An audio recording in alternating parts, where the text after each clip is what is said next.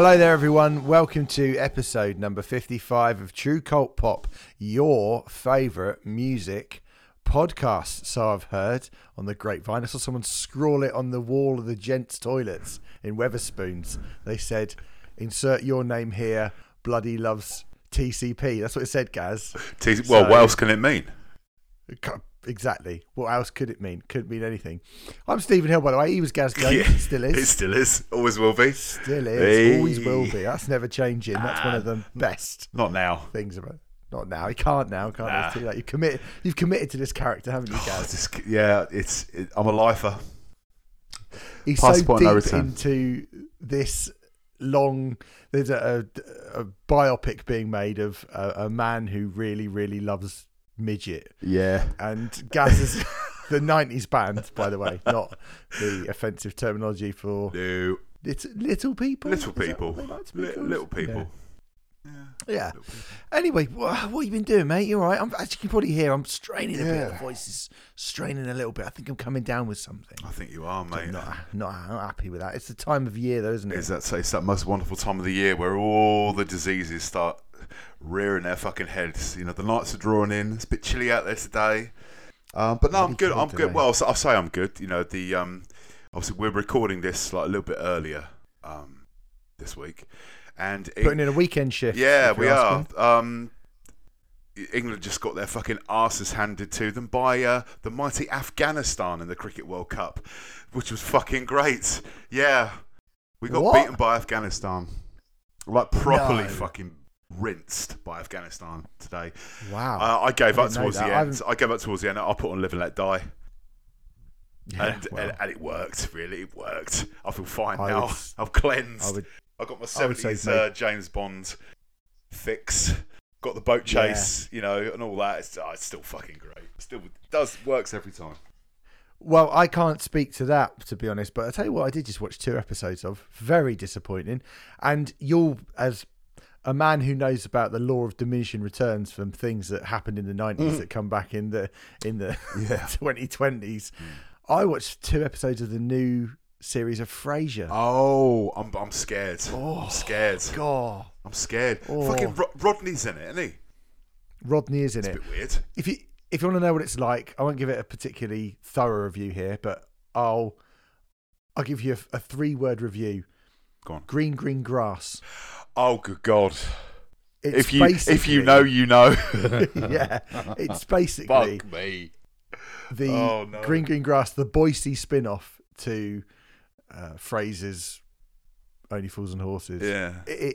It's pretty bad. Really? Pretty bad. That's. I've been worried. As soon as they said no Niles, I was like, well, because Niles was my favourite character in Frasier. You know. They've kind of doubled up on replacing Niles with Nicholas Lyndhurst as a stuffy Harvard professor, and Niles and Daphne's son, Frasier's nephew, is just a sort of nerdy teenage version of Niles. Dear, why? Great. Why? And then I heard that other thing, like, you know, Jerry Seinfeld saying, "Oh, they might be bringing back Seinfeld." I'm like, "Oh, please don't! Oh. No, please don't, because it's just no." I'm worried. You can't have Michael really Richards in it, can you? Huh? He's cancelled. You can't have Michael Richards. No Kramer. No, You'll gone. be like, oh, No. First scene will be at Kramer's Funeral. Yeah. Oh no! What Yeah. a shame he died and definitely isn't coming back. Yeah. No, please. Nothing to do with what he said, honestly. No. But like, you know, there are certain shows that kind of, especially from that era, like Frasier, like Seinfeld, like the Larry Sanders Show, which Game on. Game on, exactly. None of them have dated particularly well, especially Game On. Larry Fuck Sanders me. Actually, is absolutely brilliant. Larry Sanders, to me, that is the gold medal standard of all those shows. I fucking adore it. Yeah, it's brilliant. It's one of the greatest. One of the greatest. Yeah. I'm glad we're getting all of our kind of positive attitude out of the way really early. We've not even said what we're doing on the show this week because we are basically when we were talking about things we could do going forward with the one review show a month, I should say, not one review, but one review show a month, and other things that we could be doing. somebody, I think on our Patreon page, suggested we did, or we brang back. That's not the correct English, fuck is it. Brang back. It's Sunday night. Said, why don't you bring back the A to Z of Awful, what I did on That's Not Metal? And I thought, well, you know, they've carried on with a couple of formats that I came up with, so Fair. might just steal that. So we're not going to call it. We're going to be doing A, B, C, D of the alphabet of atrocity. That's what I've decided to call it, Gaz. Is that close enough? That actually has some lyrical rhyme and flow to it, Chuck D. Yeah. A, B, C, D, the alphabet of atrocity. We will be doing the full alphabet. We're going to be doing it kind of 4 numbers at a time. So me and Gaz have picked A to D in the music world of the worst things, what we think they are. And I'm going to say right now, having seen your list, particularly having seen your list, there's some fucking hot takes on there. I don't know. If you go searching on Scalding Reddit, hot. if you go searching on Reddit, mate, Which I never do. that'd be it. Admittedly. So, But when I Google something, the top link is always a fucking Reddit thread. Always now. Yeah. And Does happen. It does. I'm way too old to be going on that. I'll get Sam to do it with me. Next time I need to do some digging, to be honest. I've no idea. I don't know what it all means. Hey, by the way, last week, thanks very much, everyone, because some of you came to the aid to try and pay for my bathroom. It was a joke, by the way. It was a joke. If you don't want to sign up, I'll tell you what you could do. If you don't want to sign up for patreon.com/truecultpop, you can just leave us a 5-star, only a 5-star, nothing else. Don't be a cunt. You're getting this for free. A 5-star review on wherever you listen to the podcast would be nice. To never ask for them, but preferably patreon.com/truecultpop if you want to sign up for our lovely exclusive content. I should, mate. Can you sign up for the purposes of a joke? Yeah, that is basically what happened. Coming this week, if you sign up for any amount on Saturday, which is tomorrow, if you're listening to this podcast the day it comes out, we did a podcast, or about to do, I should say, straight after this one, if my voice holds up, on The Harrow and the Harvest by Gillian Welch. The 2011 bluegrass, country, Americana, folk thing. Decent. I've got quite a lot to say about that. It's rare same. that...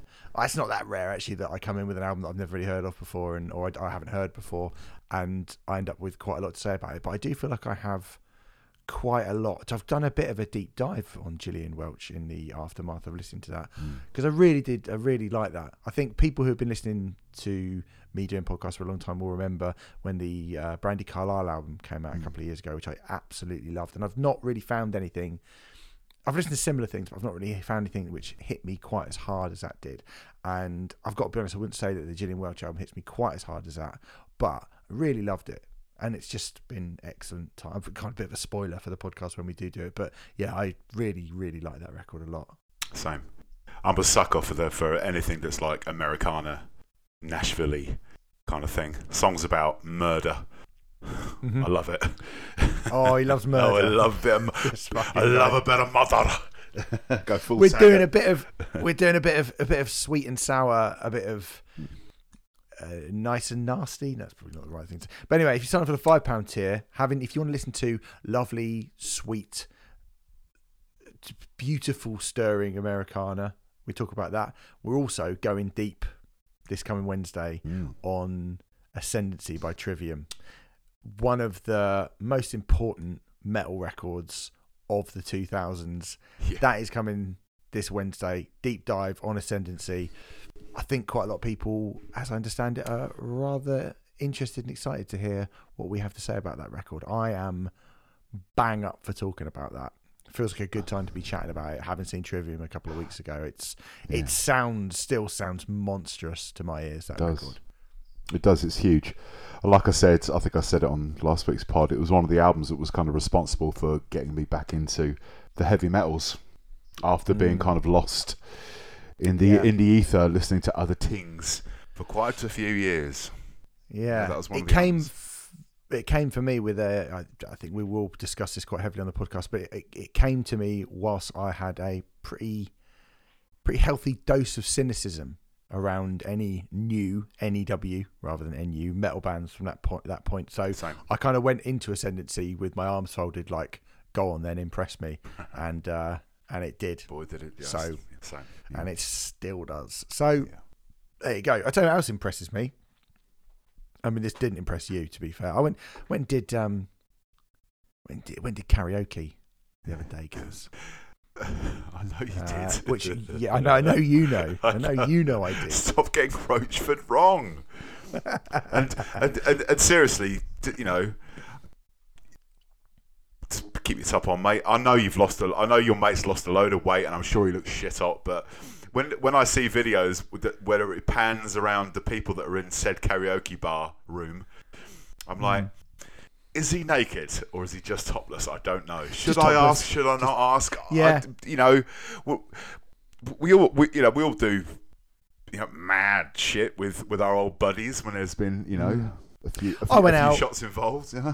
Went out for a few drinks, and it turned into let's book a karaoke room for 4 hours with some of my mates, and one of them did take his top off, and I don't know why. And I sent Gaz a video of us singing "Cuddly Toy" by Roachford. Very well, I might add, with the your fog lamps are on. I think even in there was that bit. I can't remember. Anyway, and yeah, that was quite good. But anyway, so I went to karaoke, and you know, you do the usual kind of standard karaoke things. Roachford, Tom Jones, definitely Roachford's a standard karaoke one. But it's doing the usual stuff, and then for some reason, me and a couple of the guys I was with went down this really mad sort of 80s rabbit hole where we did Hue and Cry, Labour of Love. We did do that. Mate. We did Living in a Box by Living in a Box. Wonderful. We did To Cut a Long Story Short by Spandau Ballet. Nice.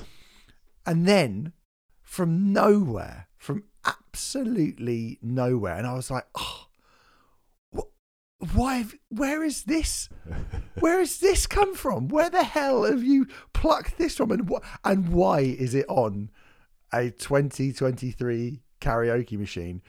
We did the song Running in the Family by Level 42, the title track of their 7th album released in 1987. This was the second single from said album, Lessons in Love, their big single. Lessons in Love is obviously the big Level 42 single. Running in the Family, that made number 3. Running in the Family still made number 6 in the UK. Number 2 album as well. Number 2 album, yeah. The 69th biggest selling song in the United Kingdom in 1987. What a year to be alive that was. What a year to be alive. Yeah, there'd be a good idea for a future special. Going through that, the top 40 biggest selling songs in the UK in 1987. Oh my giddy gosh. There's going to be a lot of Stock Aitken and Walkman in there. I bet there is. Fucking hell. A lot of Sonia there, mate. Yeah. You can't move without bashing into Rick Astley or Yazoo. Nope. Well, Yaz. Yaz. Sorry, where's your cut off? No Yaz. Just Yaz. Yeah, where's your cut off? Anyway, yeah. So we started doing Running in the Family by Level 42. Now, we've never spoken about Level 42 before, but no. It feels like the sort of thing. Not without a straight face, anyway. Not going the Chinese way, you know. And I was like, fucking hell, we got to talk about Level 42 because one, I was like, damn, Running in the Family is an absolute banger, like an absolute banger. It's so great. Yeah. But that bass, bam, boom, boo-doo-doo-doo-doo-doo. Obviously, Level 42 most known for the bass slapping style of Mark King. Yeah. Who could play the bass, man? Say what you want about Level 42, but slap at a bass. But it's like it's a really weird, like, I sort of looking at the lyrics, I was trying to work out what it's actually about. Sitting in the back of the car with his family, and it runs in the family, doesn't it? And you're like, what? I don't really know. Like, what are you saying? Oh, I've got my dad's eyes. The whole song just appears to be like, oh, cool, we're a bit like our own family. Remember when we went on road trips with my family, and now I'm a bit older. Yeah. That's the song. Yeah, that's what the song's about. Yeah. You know, it's probably like, he's now doing road trips with his 2 kids, Joseph and Emily, in the back. Yeah. like the absolute worst bit of observational stand-up open mic comedy you've ever heard in your life, but set to the music of parping, synthy, sophisti-pop, acid jazz from the 80s. Like, I do love it. I do love it. You gotta be into this, haven't you? Oh, come on, mate. It would actually be more exciting to get Sam in here and go, so, Sam, what do you think of Level 42?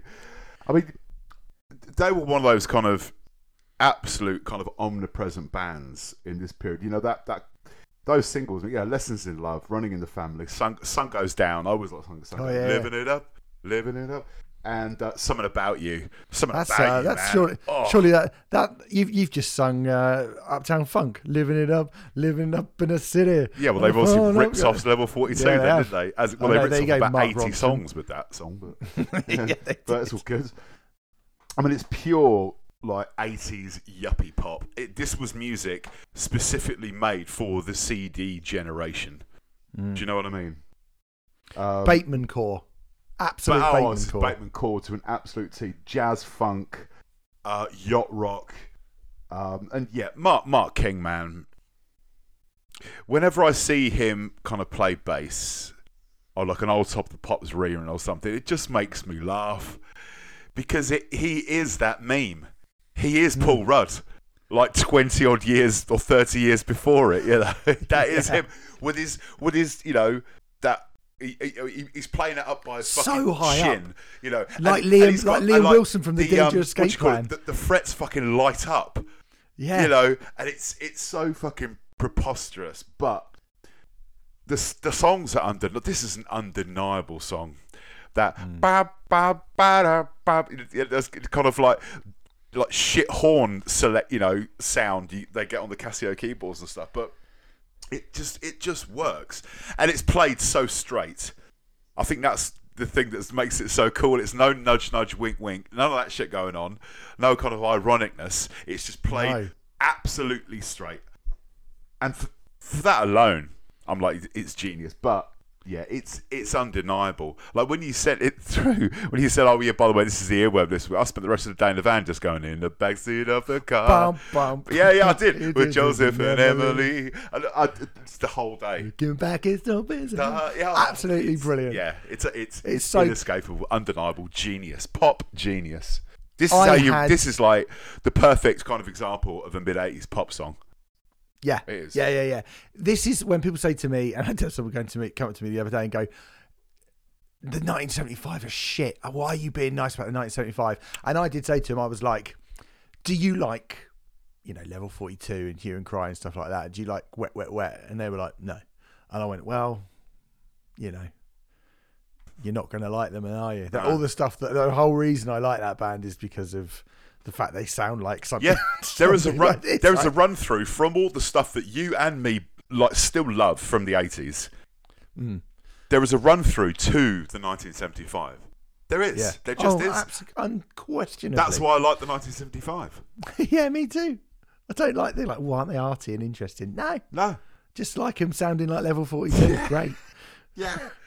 Speaking of bringing it up to date, right? Level 42, of course, famously. Not that famously, but quite famously, from the Isle of Wight. So, rank the Isle of Wight bands. Level 42 or Wet Leg? Well, Level 42, isn't it? Level 42, I know. In a field of one, they are numero one. They really are. Yeah. We had because, I mean, again, in the 90s, they dropped off quite a bit in the 90s, particularly when you get to the mid-90s. They were gone. I think they split up in 94, didn't they? Yeah. And you couldn't be less cool than Level 42 by kind of 93, 94. No. And I had a maths teacher, Mr. Matthias, who's actually only just retired from the school that I went to. He's just retired. Blimey. He actually taught my mate Stu. He taught his kid maths, and he's like, "Oh, Mr. Matthias." He used to say, "We can put some music on," and we'd all go, "Yeah." Well, you're doing maths. You go, "Yeah, brilliant." The only thing he had was the greatest hits of Level 42. Banging. And you can imagine that a bunch of 13-year-olds listening to the greatest hits of Level 42 in 1993. Just be like, "Oh, mate, fuck off." Got any Mannix? Got any Suede? Put Dookie on. Yeah, put Dookie on. Yeah, put Pixies on. Anything. Yeah. Anyway, fair. What a banger. Running the Family by Level 42. Go and check it out. And yeah, I would, like, giving this to Sam would be like giving some sort of like Egyptian old coin or something and being like, can you read the inscription on that? He'd be like, absolutely not. I don't know. It's in Latin. Wouldn't be in Latin if it's Egyptian. I do know that. Don't at me. It just come into my head. Anyway, Running the Family, Level 42, banger. I think this might be a little bit more critically acceptable, if you like, Gaz, but nevertheless. We're all friends. What did you pick? We're all friends here, man. I mean, I watched. It was one evening last week. I can't remember what fucking evening it was when I sent this through to you. It was Tuesday or Wednesday. I was like flicking through the telly box, and Fast Times at Ridgemont High was on one of the channels, and nice. I was like, "Wow, I haven't seen this in a long, long time." The kind of this and like Porky's and Animal House were like the OG kind of rated R teen comedies. Really, has not dated well at all. No, it's not actually very good at all. But for starters, the cast is fucking outrageous. All at the start of their career, you've got Nicolas Cage. I was about to say, Eric Stoltz. The only judging I want of Fast Times at Ridgemont High is to Judge Reinhold. Here he is. Here he is. Yeah. Sorry, go on. No, got Nicolas Cage, Eric Stoltz, Forrest Whitaker, Sean Penn, Judge Reinhold, Anthony Edwards, all at the start of their career, all in this fucking movie. And obviously Jennifer Jason Leigh. Yeah, Jennifer Jason Leigh. Phoebe Cates. Yeah. Of course. Phoebe Cates became a bit of a meme. Yeah, massively. In this film because no Phoebe Cates, you wouldn't have got Stacey's mum. So there you go. That's right. There was the through line. And who wants to live in that world? What, without Fountains of Wayne? God no. Yeah. Not me. But the track that I've picked is from that film. It's from one of the scenes, one of the kind of more like romantical scenes. It's a track by Jackson Browne, and it's called Somebody's Baby. Now, for me, this is like one of the ultimate kind of AOR 80s anthems. It's up there with Jessie's Girl by Rick Springfield. It's very, very similar, isn't it? Yeah, very similar. Everything is very similar to it. This is probably a bit more. I suppose Jessie's Girl's got a little bit more the kind of like new wave coolness. This is a bit more yacht rock and kind of more accomplished. But songs about songs about teenage infatuation, which I love. I've always loved. But at the root of it, it's just a pure fucking pop song. At the heart of it, it's pure and simple, beautiful, lovelorn pop song. We've all been there as teenagers. See that beautiful girl walk past, too shit scared to talk to her. And end up in Europe, busking in Europe. That's the one. Oh, look, she's back again. Can't get rid of her. Damn it. Oh, pay Wonderwall at tram stops. Patreon.com/True Cult Pop if you want to learn more about. You want to hear about my Euro young lady. trips. Oh my god. Yeah. Oh my goodness me. But yeah, this song just went round my head, and the day afterwards I was in the van. I must have listened to this song about 15 times on the bounce. I had to keep going as it got towards the end. It's almost got like a what's that Doobie Brothers song? What a Fool Believes. It's got that kind of like real kind of sophisticated kind of yacht rock thing, but it's just got an absolutely undeniable chorus. That somebody's over now. It's got piano. It's got a beautiful little kind of like picky kind of lead line, and the melodies it's just so beautifully written, and it has the craft. Real craft to it. Massive 70. That's what I always think when I hear songs like this and go, someone's going to say, the craft of writing a pop song. And hey, I've done it. It's the cliche, but I've done it. Jessie's Girl by Rick Springfield, you're right to bring up. Yeah. There are plenty of Elton John songs. ELO, I guess the kind of Wings, McCartney era kind of stuff, like going into all of that. The Eagles, kind all of in that kind thing. of stuff, the Eagles, and I was going to say like Don Henley, and there are a lot of kind of American guitar. Those very sort of almost bordering on AOR, but not quite. I think they're a bit more kind of. I wouldn't say they're a bit more, because that would make it AOR if they were adult, wouldn't it? But they're a bit more sort of.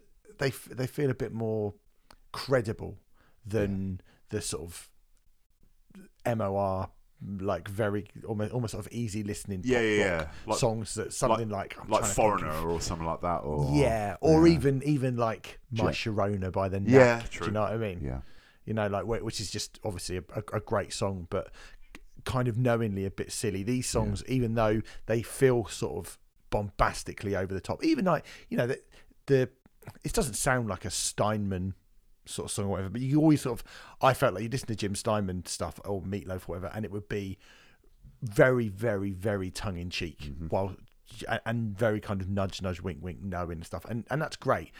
But this isn't really that. This is actually, I think, quite earnest. I think it's better for being really earnest. It's a lovely song. It's a lovely song, and it does remind me of the film as well, which I have to say I've not watched in decades. It's a long time. It's for the probably the 90s. It's for the best, mate. It's got some ropey shit in it, right? Proper ropey shit. I mean, I think the last time I saw it would have been around the time of one of the American Pies coming out.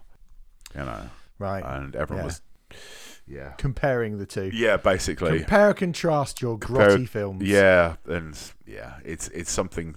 Yet again, something else from the noughties that was just wretched and horrible. Some of the films from the noughties were absolutely unbelievable. It's mad to get to the Greek. What? Yeah. Fucking hell. Yeah. Wow. I mean, that's There's a lot of stuff in Get Him to the Greek, and then there's obviously him, the lead man, which is just problematic in itself. But there was a lot of stuff in the noughties where you just went, really? Is that what you're gonna do? That's absolutely mad, isn't it? Yeah. People love to go on about white chicks, don't they?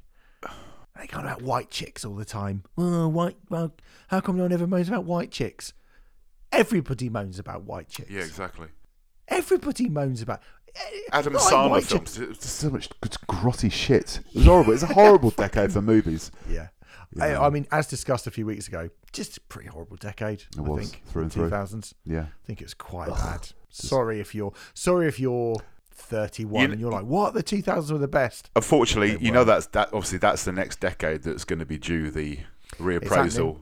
It's already happening. Well, it is happening because what do I see? What do I see? All the kids wearing now, all like baggy combats.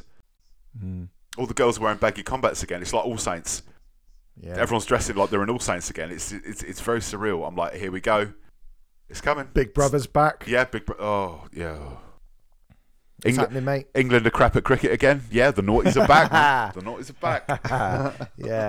Yeah. It's footballers are sexually assaulting people all the time. All the time. The noughties are back, mate. They're back with a bang.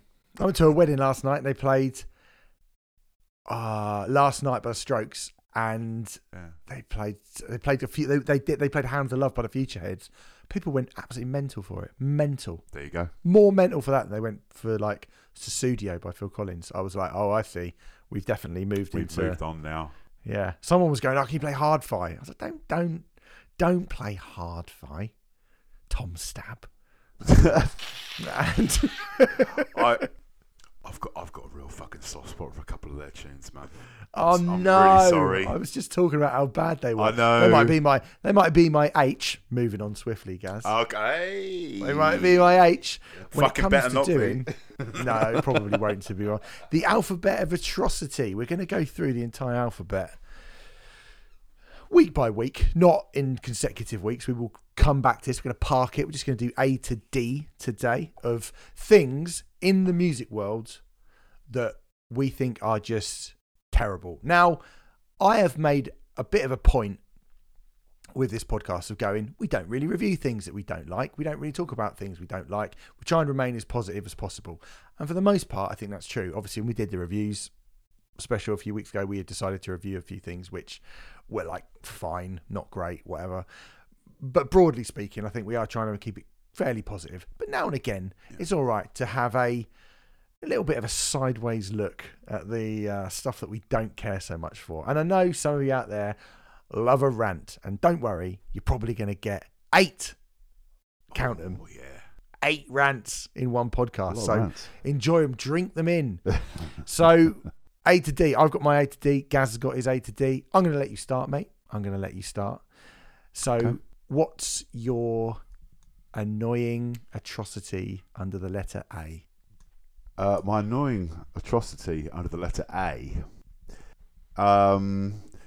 is going to completely contradict everything that I love, that I'm passionate It's about. a mad one, this. That I kind of represent. But my A is Absolute Radio 90s. Or as the man says, Absolute Radio 90s. Oh, that guy. yeah, that man, guy. He's still That making a living guy. out of going, hello. Yeah. I don't know. There's a little period in stand-up comedy, again in the 2000s, when X Factor was happening, where every comedian would go, come on, that guy in the X Factor who goes, Rachel Adedeji. Oh, yeah. That guy. It's really funny though. Everyone says that name though, but they do an impression of like, Rachel Adedeji singing for her place in the X Factor final. Rachel Adedeji. Right, but everyone would go, oh, imagine him at McDonald's. I'd like to order a Big Mac. And you're like, yeah. Imagine him at the swimming pool. I'm going to do 50 legs. Like every bad stand-up would be like, imagine him going to the cinema. I'd like to see Lord of the Rings, The Two Towers. Yeah. He speaks like that all the time. Imagine that. Hilarious. Brilliant. Get them on, give them their own show on Comedy Central. Yes, brilliant. Brilliant. Fucking rubbish. Anyway, that's not. If that voiceover guy was in McDonald's, he probably sounds a little bit like this. Something like this. all cheeky monkey. You made his name wrong. Anyway, that's a little bonus one for you there, guys. But yeah, Absolute Radio 90s, Gaz, go on. Well, obviously, anyone that even vaguely knows me, in real life or on the socials, will know that, I fucking adore the 90s, man. Within reason, obviously. I draw the line at Cooler Shaker and I hella scene. Hello, James. But see, with these, it seems like a new thing now. That what's that new thing? It's been going this way for I don't know, a good 5-10 years now. But it's only recently I've actually got I drive a van now that has not only Bluetooth but it has digital radio in it. Steve, fuck me. Ooh. Hey, welcome to the 21st century, motherfuckers. So you get all the radio stations, and they all do them. You got, Absolute Radio 70s, 80s, 90s. Even Heart do it. There's Heart 80s, Heart 90s, Greatest Hits 90s, all, And it's just, okay. And it literally, I was always, a hardcore Six Music listener, but after what's been going on the last couple of years, I'm sort of fuck Six Music. So I'd invariably, okay, I'm just going to go to Absolute Radio 90s, fine. And literally within 20 minutes, I'm just like, I can't fucking do this. I cannot do this. I can't stand these like nostalgic radio stations, man. The narrow fucking playlists, There's so much more to Blur. The fucking Girls and Boys. I don't need to hear Girls and Boys or Park Life or Coffee and TV ever again. Song 2 in it as well, fucking surely. Song 2. And like the way the DJs announce it, like it's the fucking second coming. It's just like you played it an hour ago, mate. And it's Second Coming would be them playing Love Spreads by the Stone Roses, wouldn't it? Which they would never play. No. Because they're too busy playing She Bangs the Drum. She Bangs the Drums, which initially came out in 1989. I've heard Epic on it, absolutely. Yeah, I've heard Epic on there. Livid. The worst, furious. The worst one, mate, is when they fucking play Teenage Dirtbag. I'm like, that was 2000, mate. Really? How many? Because the committees and the think tanks behind these fucking radio stations, it's a big group of cunts in the fucking boardroom, right? And going, Teenage Dirtbag, that was fucking 2000s. Late 2000, or, even early 2001. I'm just, fuck you.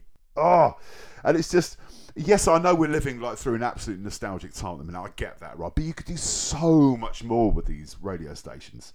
Yes, it's a no repeat guarantee. They all fucking do it. But it's the same fucking 30 songs every day. If you listen to it all day, I guarantee you will hear Disco Down by Shed 7 between 9 o'clock and 5 o'clock. You will hear 100 Mile High City. You will hear fucking Cooler Shaker's cover of Hush. You will hear Live Forever. You will hear Don't Look Back in Anger. You will hear fucking Girls and Boys. But, I mean, I get it. No one really listens to the fucking radio anymore. It's an absolutely unsustainable business model now. We're basically the last generation that even vaguely listens to the radio anymore. This is it now. Once we leave this bloody planet and we're done, radio stations will cease to exist. the reason why, Greatest Hits Radio started like a few years ago, and it was obviously cleaned up. It's brought up all these like what was left of like regional radio stations. Greatest Hits have brought them all up because it's all people like our age that don't like change and stopped listening to Radio 2 because they got rid of Simon Mayo and fucking Ken Bruce and replaced them with whoever, Vernon Kay and whatnot. And they're all on Greatest Hits Radio. But what's Greatest Hits Radio playing? They're just playing, the Greatest Hits of the 70s and the 80s and the 90s. And it's the same fucking playlist every day. Yeah, I mean, occasionally, I don't listen to it much, but I think when I drove to Outbreak, actually, I had it on for a few hours, and King of the Curb by Echo Belly came on. It was like hearing a Carcass B-side on BBC Radio 1 or something. I was like, oh my God! Well, it wasn't Great Things. Blimey. No, it wasn't even the big one. It was mad, and I was just like, oh, bloody hell, I've not heard this for a while. No. And then the next thing they played was What Is Love by Hadaway, or, Take the Prey by Take That or something. You just go, oh, we're back to the usual stuff straight away, are we? Yeah. And I think as well, the amount of ads is a problem. Yeah. It's so annoying. And the presenters, like, as someone who used to present on radio and didn't really have, I'll be perfectly honest, didn't have a lot of respect for the art of radio. To me, I don't the think art does of anymore, unfortunately. Well, the thing is, I think that if you get someone who is really sort of funny or interesting or passionate, who curates their own show, that's cool, right? If I want to listen to the Funk and Soul show, Craig Charles, right? You want to listen to his show, you go, right, Craig Charles has curated this. I think Huey on Six Music is brilliant. Again, he's from New York. He's got a really deep knowledge of jazz. He's got a really deep knowledge of hip hop, obviously, and he likes rock music as well. He'll play Typo Negative or Prong. Yeah. I've heard on his show before. Great, right? Having that played alongside John Coltrane, and then Public Enemy, and then Helmet, right? It's mad and it's great, cool. And you can tell that is a reflection of him. But the guys on Absolute 90s who are like, oh, okay, all right, come on, later on we're going to have Common People by Pulp, and I'm going to be playing you a little bit of Smells Like Teen Spirit. But have you ever noticed that self-service checkouts at Tesco's and something bag up the items? Oh, I just did, mate. Anyway, okay, let's get your weather, and coming up we're going to be having a few adverts and we'll be back. You just think there's no, you don't have any kind of, you don't care about the music. No. You're not an interesting person. You're not a funny person. I don't really see the point. And there was this whole thing of, again, like having been on the radio for a couple of years, you were given I know due to how the playlist that has been curated for me, not by me in the morning. Yeah. When I used to do the Metal Hammer show, that was my show. Yeah. I would go, right, tonight I did an extreme metal special once. I was going, right, we're going to chronologically go through extreme metal. We're going to start with Venom. We're going to go all the way up to whoever it would have been, like Wolves in a Throne Room or something now, right? Well, that's what we're going to do. And people were going, this is brilliant. Why don't we get more of this? This is like educational, and I hear stuff I never hear on a station before. Great, right? But if you are just like, oh, they've put in Pour Some Sugar on Me, The Ace of Spades, Paint It Black, Smells Like Teen Spirit, Rolling, and I've got 30 seconds to speak there, I've got 40 seconds to speak there, because that's how tight the schedule is. What can you say? You can't really say anything. You can't really say anything, and you don't really care about the music. What can I say about coming off the back of Pour Some Sugar on Me and going into Lifestyles of the Rich and Famous by Good Charlotte? What am I meant to say in 40 seconds? And nothing. So people are just like, who's this cunt? Do you know what I mean? Like, who's this prick? No one cares. And I think that is a big problem with those particular stations as well, as much as the music. The only redeeming, I mean, I was saying, obviously Absolute Radio aren't the only ones that do these decade kind of specialist stations, right? Heart do it as well, but the reason why I'd pick Absolute Radio over Heart for this is because Heart have not got any fucking DJs on their 70s, 80s and 90s stations. And they don't begin, and Heart doesn't begin with A. No, there is that. Well, no, if it was Art. Yeah. Well, Art Attack, what you slay off Neil Buchanan now? Fuck no. What, the guitarist from Marseille? Hells no. Getting your new wave of British heavy metal reference right there. You got to. I mean, it's just like, I don't know. I don't get it, but I know there are tons of people that listen to these like decade-centric stations, and I think Absolute Radio 90s is the biggest out of all of them. So makes sense. Yeah, makes perfect sense. It, and I understand that they do all their kind of, you know, surveys and the think tanks and all that bollocks, and you know, the average person listens to the radio for 18 minutes in the car. Not if you're a driver all day, they don't, but you know, they're just going for the average person doing a fucking school run. So they've got to hit them with, you know, the three bangers. I get that. I get it. But just, we're a different breed of person, aren't we? Though, because if I put a radio station on and Park Life comes on and it goes into Don't Look Back in Anger, I'm turning the station over. Yeah, of course. But if it went from, I don't know, This Is a Low into Acquiesce, maybe I'd stick around. I'd definitely stick around for that. And then King of the Curb, you know, yes, yeah. please. But wonderful. That's the thing, isn't it? Is that most people, unfortunately. Yeah, but they could do so much more with these stations. I'm not saying during the day. I get it during the day. During the day has to be, it's rigid. Playlist. Whatever fucking radio say. Even 6 music. I get it, right? But in the evenings, man, why not do some specialist shows? Consider that's true. It's one of the most listened to digital stations in the country, right? This Absolute Radio 90s. Do like a fucking Lost 90s show in the evening. Why not? Or like some like a Lost Classics kind of show. Or just do something with it, man. A hip hop show. Yeah, exactly, anything. man. 90s hip hop show. Why not? Why not? It'd brilliant. Fucking work. I'd fucking kill it. I'd do it. I'd do it for fucking free. Honestly.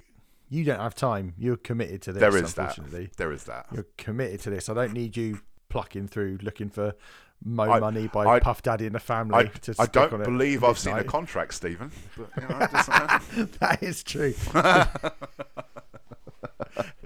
We very much run like factory records. Yeah. Yeah. I've written your name in my blood. Yes, yeah. We just spit in the hand and have a little shake, and that's it, done. Yeah. I know what you mean, though, man. Like, they are deeply frustrating. It is frustrating for a long period of time. I think if I wasn't a driver all day, I probably wouldn't. It wouldn't get me so wound up. But there's just so much more you could do with a decade that I love, and no one has any fucking imagination. Yeah, that is unfortunately. But a thing. The caveat to that is like, well, if you don't like it, make a fucking playlist of stuff you want to do, which is exactly what I do. Yeah, I then go onto fucking Apple Music and I will listen to Helmet, and then I will listen to, you know, Puff Daddy. Then I will listen to Jamiroquai. Do you know what I mean? I get it. Yeah. Well, that's the thing, and that's what's going to kill these radio stations. Yeah. Do you know what? I can't fucking wait. Good. We've got it coming. Yeah. Or have they? We'll see. Or they will probably be dead, so we probably won't see, to be honest. My number A. That's number A. That's not the way to say it. My A is one. This is more like a redux. A kind of remastered version of my A rather than a new thing. Brilliant. Because I tried really hard to think of something new to do for A. No, you didn't. No, I did. I really did. Because I thought everyone's going to expect him to pick Ailstorm. Yeah. Everyone's going to think, it's got to be Ailstorm, isn't it? It's got to be Ailstorm. And the thing is, I have talked shit about this band for so many years that at this point, you probably, if you've been listening to me doing podcasts over an elongated period of time, you've probably heard me take more than enough pot shots at Ailstorm over the years that you think there's really nothing new for me to say. And you've got a point. But I think I'm bringing it up again now because they are bigger now than they have ever been. Really? They keep getting bigger and bigger and bigger. And I find it so deeply upsetting because we were speaking about Steel Panther being on America's Got Talent a few weeks ago, a month or so ago. Yeah. And you look at Steel Panther and you think, bless Steel Panther. They came out, they were a bit naff. They had a few good songs on that first album. It's all a bit dated, a bit crap. The joke wore really thin really quickly, and now no one really talks about them. Well, Steel Panther had better songs than Ailstorm. Steel Panther had a better idea of a band than Ailstorm.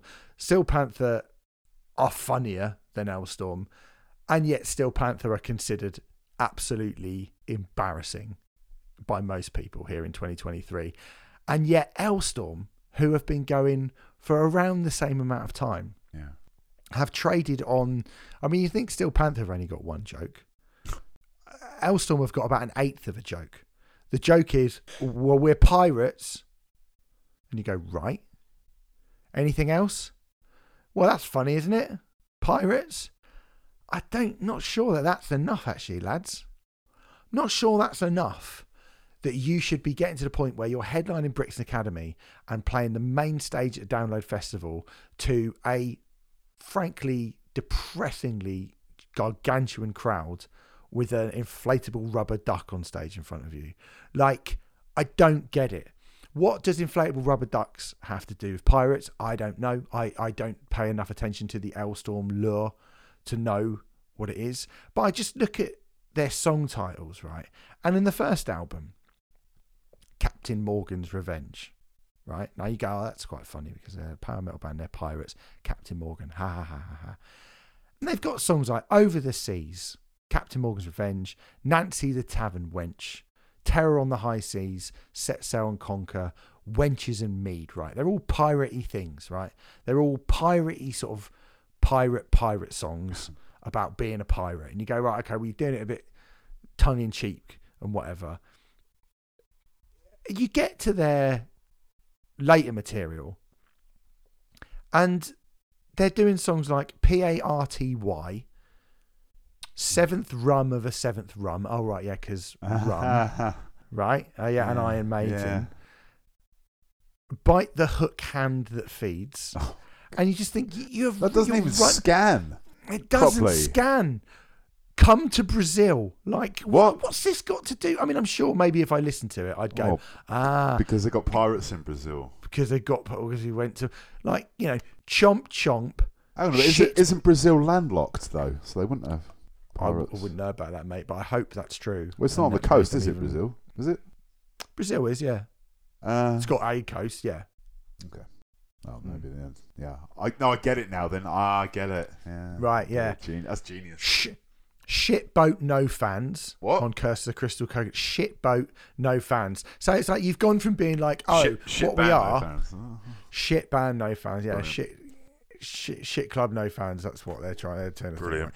And you just think that, like, okay, so you've gone from being like a comedy, but you're a power metal band and you're pretending to be pirates and you're doing songs about piratey things in a not entirely serious way, to literally being like, ha ha ha ha, imagine being a pirate, ha ha ha ha, oh, it's so funny, ha ha ha, we're pirates, but imagine we're pirates, but we're power metal pirates, but not only we power metal pirates, we're kind of like nudge nudge, wink wink, all seeing, all knowing pirate metal pirates from the future, and we know about like how silly it is that pirate metal's a thing, and we're kind of like, oh yeah, we're like post-ironic and stuff, and it's like, this is now become something which was shit has now become unfathomably shit, and the shitter they get, the bigger they get. And it's just, I said something once about years ago, I remember reviewing the Download Festival for, I think it was actually on Riot Act, and some band were playing the main stage, and the guy had like a flowery shirt on and a leather waistcoat, and he had big bell-bottom pants on. He was a fat bloke, he had a sort of skullet haircut, and he was banging a tambourine on stage and going like one of those old school rock bands, right? And I remember thinking, imagine if a Post Malone fan wandered into we went, oh no, come to Download, mate, because it's not all like fat old nerdy balding men going on about the 70s, and you see that right now. Take that idea, move it on 4 years, and turn it into pasty Scottish men dressed as pirates playing guitars in front of a blow up rubber duck, and they're playing in front of literally the headliners aside, the biggest crowd of the weekend. Is it any wonder when you talk about like heavy metal having absolutely no footprint on mainstream culture at all, is it any wonder when most people would look at the bands that are big, newer bands that are big, and they see that shit? Yeah. Do you know what I mean? Like, look at that shit. And then also add into that the fact that the members of Elstorm, whilst doing Glory Hammer, their other band, a load of absolutely reprehensible, disgusting WhatsApp messages were leaked of them being racist, misogynistic cunts. And look, by the way, as I've sort of discussed at quite a bit of length over this podcast, you go back a couple of months ago when we were talking about things that you should or shouldn't listen to. If you want to listen to Elstorm, you silly bastard, if you want to listen to Elstorm and you have some kind of close personal connection to the music of Elstorm and you love them and they mean a lot to you for some reason, and you saw those messages and you went, oh, that's not very nice. But you know what? The music of Elstorm means so much to me that I will continue to listen to it, right? That's up to you. That's fine. But I mean, I'm not saying they should be cancelled or dropped. Do you know what I mean? I'm not kind of calling for that sort of thing, but it's just more proof that it's not entirely. They're not like characters, particular or anything. They're just horrible bastards in a nasty, cynical, deeply unfunny shit band who keep getting shitter, and the shitter they get, the bigger they get. And I'm struggling to think of another musical artist who I have as much genuine hatred for as Elstorm. I hate them. I fucking hate them. Do you like them, Gaz? Can I shock you? No, fuck it. This is just reprehensible. Even before all that shit came out, those WhatsApp leaked messages. Oh, that was absolutely fucking dog shit. And like one of the most depressing evenings of my life, like years and years and years ago, I used to regularly DJ at this like alternative club in Peterborough, and there was one night it was like an Ailstorm promo night. Oh no! Yeah, yeah. Oh. Yeah. So this would have been 2010, something like that. Oh. Yeah, there was like obviously loads of Captain Morgans, shocker. Shots for a quid and all this bollocks, and promos of the album getting given away. I had to judge, and I had no say in this. I had to fucking do it. I had to judge a sexiest pirate competition. I mean, why are you having to do that? Why are you having to judge a sexiest pirate? Yeah. Competition? I know. The fuck? What the actual fuck? I've never felt more disgusting and just wretched. The other two guys, I'm not going to name their names. They were loving it. I have never felt more. I felt more uncomfortable that day than I did on my fucking wedding day.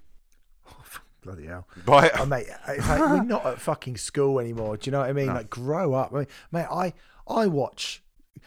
Like, I'm telling these people to grow up, and I watch YouTube compilation videos of Sweep from City and Sweep, right? Oh, Sweep, because he's funny, right? Sweep is fucking funny. He's genius, fucking funny. He's great. He's just funny, right?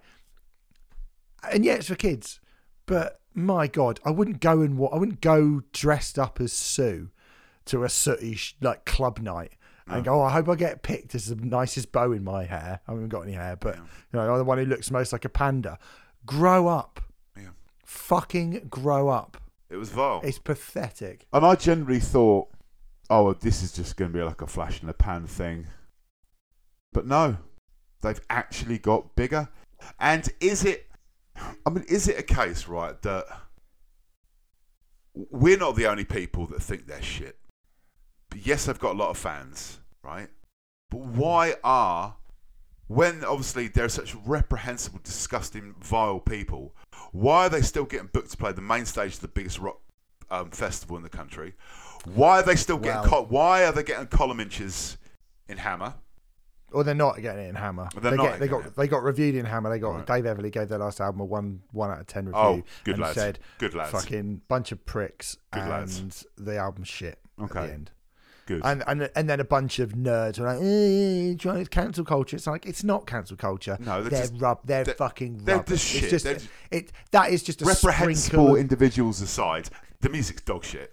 You are just squirting a little bit of diarrhea on a bit of shit, basically. You are squeezing. Those WhatsApp messages are not like, oh, that's the reason you shouldn't. Like, no, that you're pissing on a dog turd is what you're doing. Those WhatsApp messages are the piss that go on a dog turd, which is their career. Why are they getting booked? Why are they getting booked? Because they're massive. But Nickelback are massive. They're not getting booked for download. Yeah, but Nickelback would get booked for download if Nickelback would agree to do it, and I don't think they would. And that's the sort of be all and end all. If you sell, there are certain places I think you sell tickets, particularly if you are a younger, quote unquote. I mean, you've been around 15 years. But if you are a younger metal band, who are able to pull in a sizable crowd at a download festival, then you will get booked. Rammstein are going to tour. That stuff's happened recently. Like Rammstein will tour. Everyone will turn up. I did see a leaked. I don't know how true it was. I did see a leaked download poster for next year. I don't know how true that is, to be honest. But yeah, I don't know how true that is. But yeah, there was no AC/DC on it, so I was like, never mind. I'm not sure. I mean, I don't really know. I hear what people say in bits and bobs of this, but I don't really know. And same with I wouldn't be surprised if Marilyn Manson goes back out on tour in the next couple of years. Of course he will. Be surprised. Of course he'll tour. Right? And there'll still be loads of people that go and see him. Yeah, I know people will go. They don't even know. They don't even know, a lot of them. No. I said to somebody the other day, Marilyn Manson, and they went, again in my village, like there's about 4 or 5 people. I know this is obviously a very small sample, but I was like, oh, Marilyn Manson, and they were like, yeah, I love Marilyn Manson. I wonder what he's doing now. I was like, what he's doing now? Where have you been? Trying not to get arrested is what he's doing now. And they were like, really? What happened? I don't know. I don't know anything about that. Wow. I liked his last album though, and you just go, all right, yeah, you've just switched up, because you don't need to pay attention to Marilyn Manson to just be a fan of, Marilyn Manson from the late 90s and early 2000s. You don't have to. I've said this before. Anyway, but yeah, Elstorm are. I just couldn't pick anything else. They're just such a terrible, terrible band. What's your B, Gaz? My B is dramatic pause. Hot take. Oh, fuck off. Hot take. This. No, that's T. No, it's H. Actually, fuck you know. But it's been a long weekend. My B is it's Blondie. Can't believe this. AKA the most overrated band in history. I just can't believe. I'm sorry, mate. I like to think we're above cancelling friendships over taste. Yeah, we are. Are you going to draw the line because I've said something about? Because I know you really like Blondie. I know Sam loves Blondie. There's a lot of people out there that like Blondie, man. I'll tell you what, before you get into it, I'm just going to say this. I listened to Parallel Lines just to double check that I was right about this, right? I listened to Parallel Lines, which I think is the best Blondie album, right? And I was just like, this is brilliant. And I'll tell you what, it's all the ones like, Picture This, Will Anything Happen, I Don't Know, I Know But I Don't Know, stuff like that. They're great songs.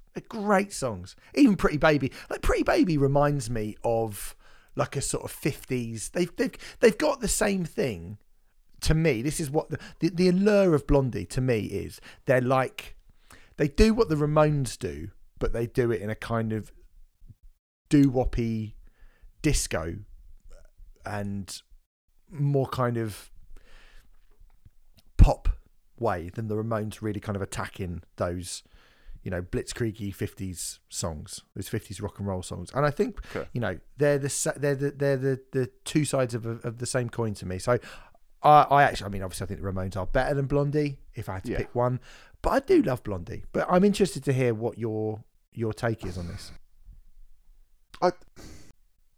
I mean, obviously, I'm going to kind of tread pretty carefully about this because I'm sure there are some people out there just like, oh, fuck you. But, I'm talking to one of them right now.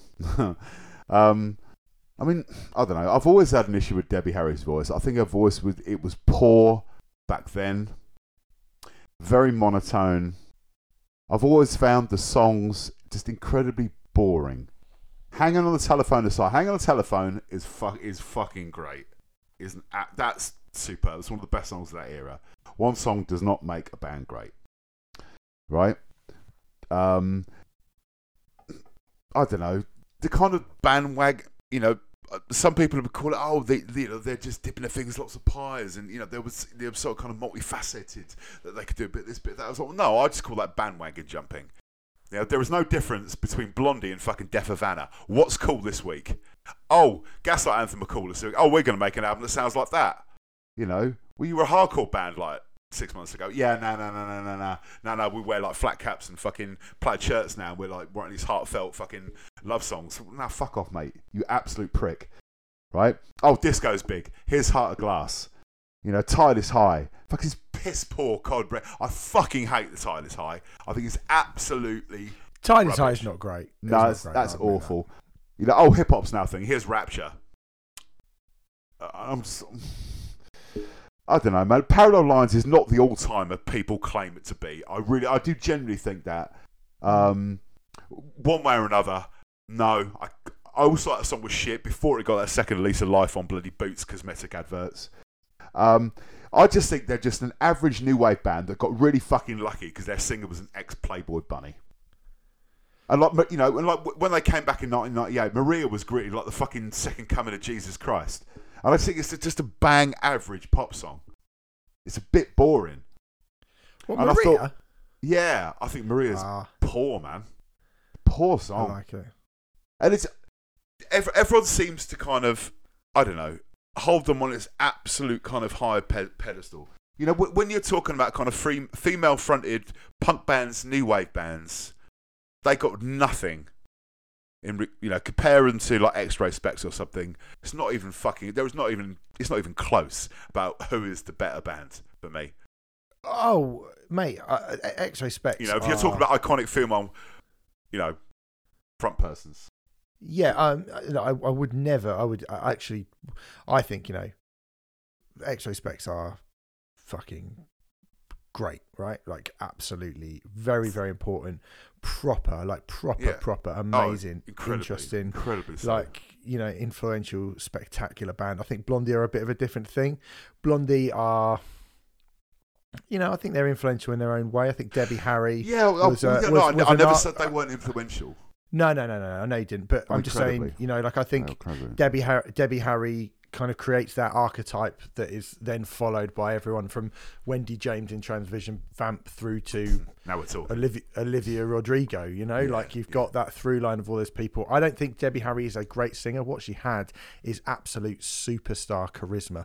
It's a bit more than her just being an ex-Playboy bunny. I mean, yeah, of course, obviously she's an incredibly beautiful lady, but she also had, I think, when you go and watch the episode that when they were on the Muppets, it was like probably the first time I was actually registered Blondie, right? And I was like, who's this person and this band? They're brilliant. They're absolutely, and they just, the other four guys are quite unassuming, but they look cool. They're like a kind of inverse Addicted to Love by Robert Palmer video, right? Yeah. And I just thought, God, they look so cool. And yeah, they brought that new, they started as a punk band when punk wasn't really even a thing. And then disco got big. And I know they got a lot of grief for going disco, but then they become a kind of new wave band. And I think a lot of those bands were finding their feet around that time. I don't think it's just Blondie. I don't think you could level that criticism at Talking Heads. Yeah, of course. I was about to say Talking Heads, yeah, of course you could. You could level it at Creeper, which you did on a voice note to me the other day. Yeah, and I will when we review the album as well. Wow, but then I think there's a difference between. Well, this is more with Creeper than it is for Blondie, really. Yeah. But there's being cynical about the thing that's happening now and going, hey, we want to make an album which pays homage to this particular period of time and this particular thing, and it is and sets up a world which is, I think, what Creeper have done. I really love their new album. Yeah. You've all heard it. It's nowhere near as cynically done as the way Death Havana did it, but yeah, I'll give Creeper that. I don't really know much about Death Havana to say, but yeah, but look, weirdly, I think if you go through Blondie's greatest hits, like if you actually get their kind of greatest, then I think a lot of the songs that are their most well-known songs, like you mentioned, The Tide Is High, it's not great. No. Like I think Rapture's very, very good, but it's far from like their best song. No. The ones that I do like, they're kind of a bit like the Police. If you go to that kind of Close to You era, that first Police album with all stuff like Hanging on the Telephone and Call Me and all that sort of stuff, I really, really like all of those singles. And then there is a bit of a sort of slump, but actually I think again you go back to them as an album track band, and they've got some really, really great album tracks. Again, I suppose it depends on what you're looking for, or if you consider them like a punk band or whatever, and all those things. I think could potentially blur into how you feel about Blondie. But I don't think I don't really care. Well, I watch kind of. I'm not one of those kind of genre Nazis. But I think back in the day they got a lot of grief for being like, they've sold out punk rock and all this. But stuff. I think in regards to a lot of those kind of late '70s, let's call them new wave bands, right? The Cars, Talking Heads, all that. I just think all those other bands that were around them at the time were fucking streets ahead. The Cars. I mean, you've mentioned two who are clearly, but then but I think the Cars never get the credit that Blondie seemed to get. I don't know why. Is it because they wrote Drive? I don't know, but you listen to that those early Cars stuff. Mate, they're fucking brilliant, unbelievable. Yeah, but you take Blondie over like the Vapors or. Well, no, the Vapors wrote Turner Japanese. The Vapors wrote Turner Japanese. I can't even say it. Turner Japanese. Name another song. The best of the Vapors. They're a one-hit wonder. Is what they so that one hit's better than anything Blondie ever wrote. Oh, fucking is it fucked? Yes, it fucking is. So's My Sharona. My Sharona's a great tune. That's twice I mentioned My Sharona this week. Yeah, on the show. That's how good it is. And the Weird Al Yankovic version, was it not 9 Coronas? Yeah. Well, anyway, there you go. That's what you think. Like there we go. His pick. So his pick. I finally got it off my chest.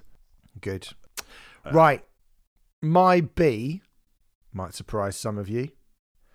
It's Back to School, Mini Maggot by Deftones. But hold on there. Well, the opening track to White Pony, Steve. Look, right now this is the thing. Now, I don't give a shit that it's not the zeitgeist. It's not cool to be like, oh yeah, albums are dead. The album's dead. Who cares about albums? We're a playlist generation now. Blah, blah, blah, blah, blah, blah. All that stuff, right? I don't care. If you're making an album, I would actually quite like you to still make an album. Otherwise, don't make an album. Respect the format of an album or don't make it. Because there are some pieces of work throughout history, albums that are perfect, that you wouldn't want to change. You wouldn't want to do anything with. Rain in Blood, when they added those 2 extra songs at the end, what are you doing that for? Why are you doing that? Why you want to end on Raining Blood? Obviously you do. Where'd you go Idiots. after that? Nowhere. Yeah, why are you adding those 2 songs on? Don't need them. Do not need them, right? There is nothing as heinous, in my view, as fucking around with a classic album. The thing is, you can whack 2 songs on the end and people might go, oh, why have they done that? It would have been perfect, but they've added these 2. You can just treat them like bonus tracks.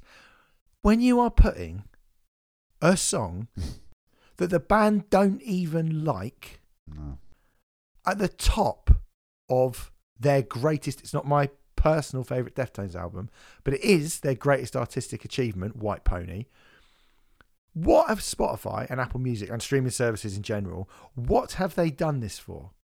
What have they added Mini Maggot Back to School? Because let me tell you, right, I got don't ask me how, I knew someone who knew someone who knew Deftones, and I got a CDR copy of White Pony about 3 months before it came out. Wow. With different track listings. So Fetish Area, the opening song on the album, was called oh my God, I've still got it somewhere. I can't remember what it's called now. But anyway, quite a few of them. I think like Street Carp had a different name as well. I can't remember what the name was, but they all had different names. They had different names. And Pink Maggot, it was Changing House of Flies. Then it was Back to School, Mini Maggot. Then it was Pink Maggot, and that was it. And then when it came out, Mini Maggot gone. Pink Maggot ended it, and then also, if you bought the right one, you got the Boys Republic or Boys, is that what they're called? Boys Republic, the bonus track on it, which is a fucking brilliant song.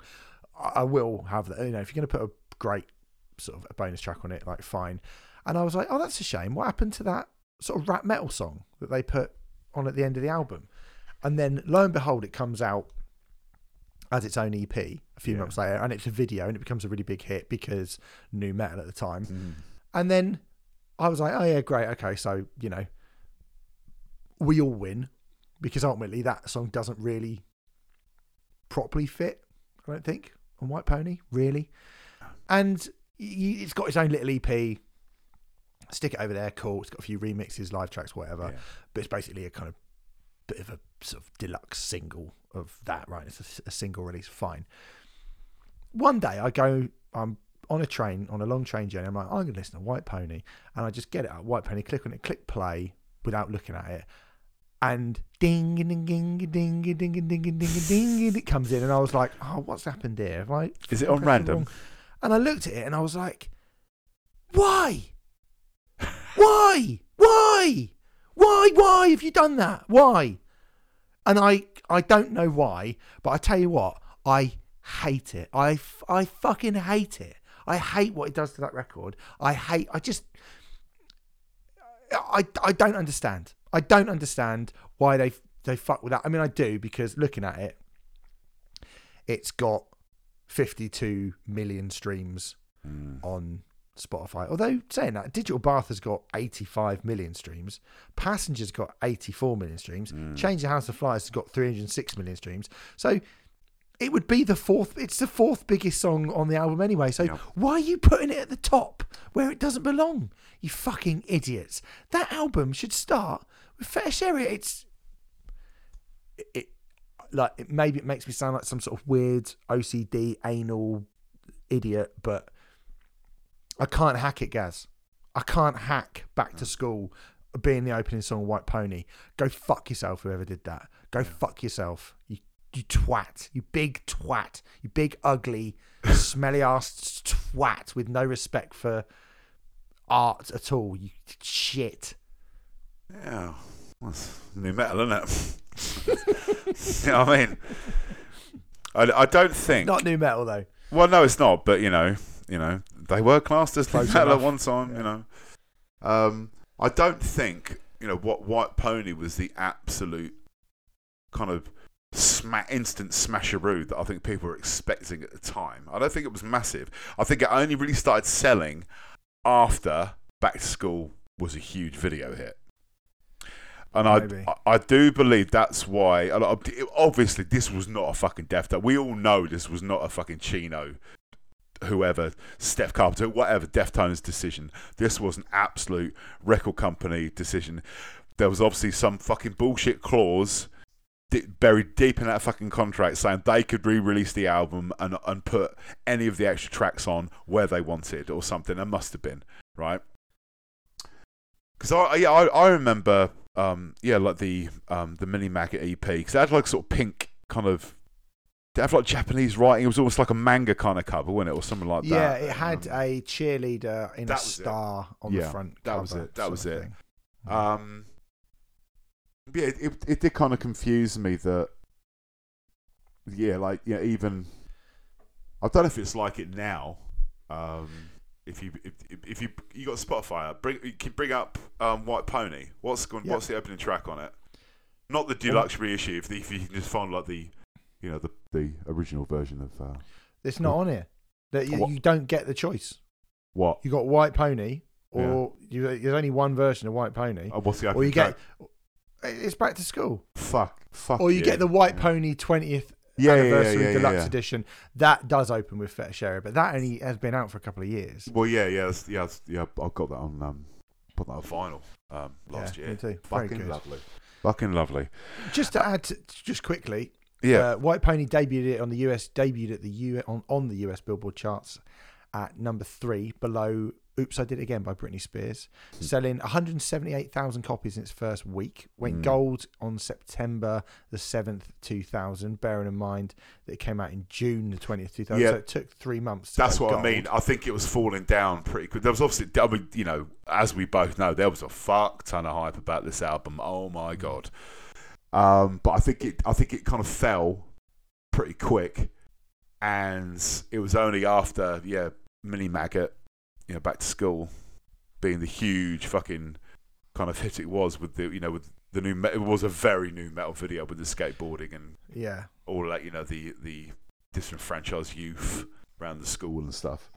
I remember seeing a graph in Kerrang around the time that Hybrid Theory had been out for a year and had really sort of blown up.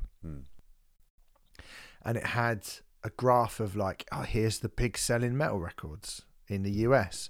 And Hybrid Theory was on like 10, 12 million at this point, right? And it was so far ahead of everything. I looked at everything else and it was like Untouchables by Korn had about 2 million. I think Toxicity had come out and had already sold 1.5, 2 million. And that was not that long after this. Down with the Sickness had sold about 5 million. Hot Dog, Chocolate Starfish and Hot Dog Flavoured Water had sold about sort of 7 million. And then it had White Pony, and it was on like 1.25 million copies. I was like, that's mad, isn't it? Yeah. That's mad to me that somebody would. There were these sort of 3.75 million people that owned Down with the Sickness that didn't own White Pony. You just think that is absolutely mad. That is mad. Well, you could have this glorious, you know, $100 steak, or you could have a hot dog covered in, you know, shit. Hailstorm. Washed down with some Hailstorm. So, and obviously people chose the fucking hot dog. There's no account for taste in America. Really, there isn't. Anyway, there you go. Just a very, very annoying thing. What is your C, Gaz? My C is... No, that's not my list. Where are we? Fucking hell. My C is CD prices. We're going back to the 90s here. Back to the well. Back to the safe haven, safe place. Look, you know, the prices were fucking extortionate. Obviously, I'm going back here to the kind of early to mid 90s, basically up until about, you know, 98, when I discovered Play.com and Amazon and being, you could buy CDs for $10. What? And then obviously around the same time in 1998, just someone telling me about, you should download this bit of software called Napster. It's brilliant. You can get hold of anything you want. Download it to your computer. I was like, okay. The prices were absolutely extortionate. You didn't have a choice. I've gone on about this on various other podcasts over the years and stuff. Like, you know, I always bring up the story of like how much I paid for fucking Scream Dracula's Scream and Sleepy Eyed by Buffalo Tom, the one that's got Tangerine and Summer on it and stuff. The one I think it's 95, 96. You know, they were both like 17 quid each. Non-chart CDs. Basically, the rock stuff that I wanted to buy. You know, I remember, you know, paying fucking like 16 quid for the fucking Honeycrack album. You know, it's just mad. It was bought a Relapse record sampler, right? Just a apps which now cost like 3 quid or something. Double disc Relapse record thing, $18.99. Yeah, $18.99. Import prices, man. This goes to show. This is kind of the perfect example, right, of why. But I'm moaning about CD prices, but also the mugs we fucking paid it, right? This is like I'm going back to, I don't know when it was, April or May, 1995, right? I had a bit of disposable income, and I was a huge Oasis fan. I wanted to buy everything. I wanted all the B-sides and stuff, and I remember buying the Japanese import CD version of the Some Might Say single, because it had 2 extra tracks on it. It had the demo version of Some Might Say, which Noel Gallagher sung, It's actually quite good. It's a bit slower. It's actually quite good. I think I've heard that, yeah. Yeah. It's weird hearing Noel sing it. And Noel's acoustic cover of You've Got to Hide Your Love Away, which I think he did for like World's AIDS Day or something like that. Yeah. But the other 4 tracks were basically the ones that were on the single. Talk Tonight, Acquiesce and Head Shrinker and something like so. 24 quid I paid for that. Oh, what man, a mug. Outrageous. What a mug, right? But it doesn't stop there, right? It was ridiculous. Do you remember the Britannia Music Club? Oh, mate, of course. Yeah, right? After that initial offer of, the 6 CDs for a quid or whatever it was, how you always used to see the double page adverts in, your weekend supplements. You were then contracted to buy at least 4 CDs a year from that little catalogue they sent you. And if you didn't opt out, and you had to send back the form at the end to opt out. You couldn't just go, oh, I'm going to opt out. Now, if you didn't send that thing back, they would send you their monthly recommendation, which is always something awful, like the fucking Boo Radley's Wake Up Boo album or something like that. And you had to pay. If they sent it to you had to pay like 18 quid.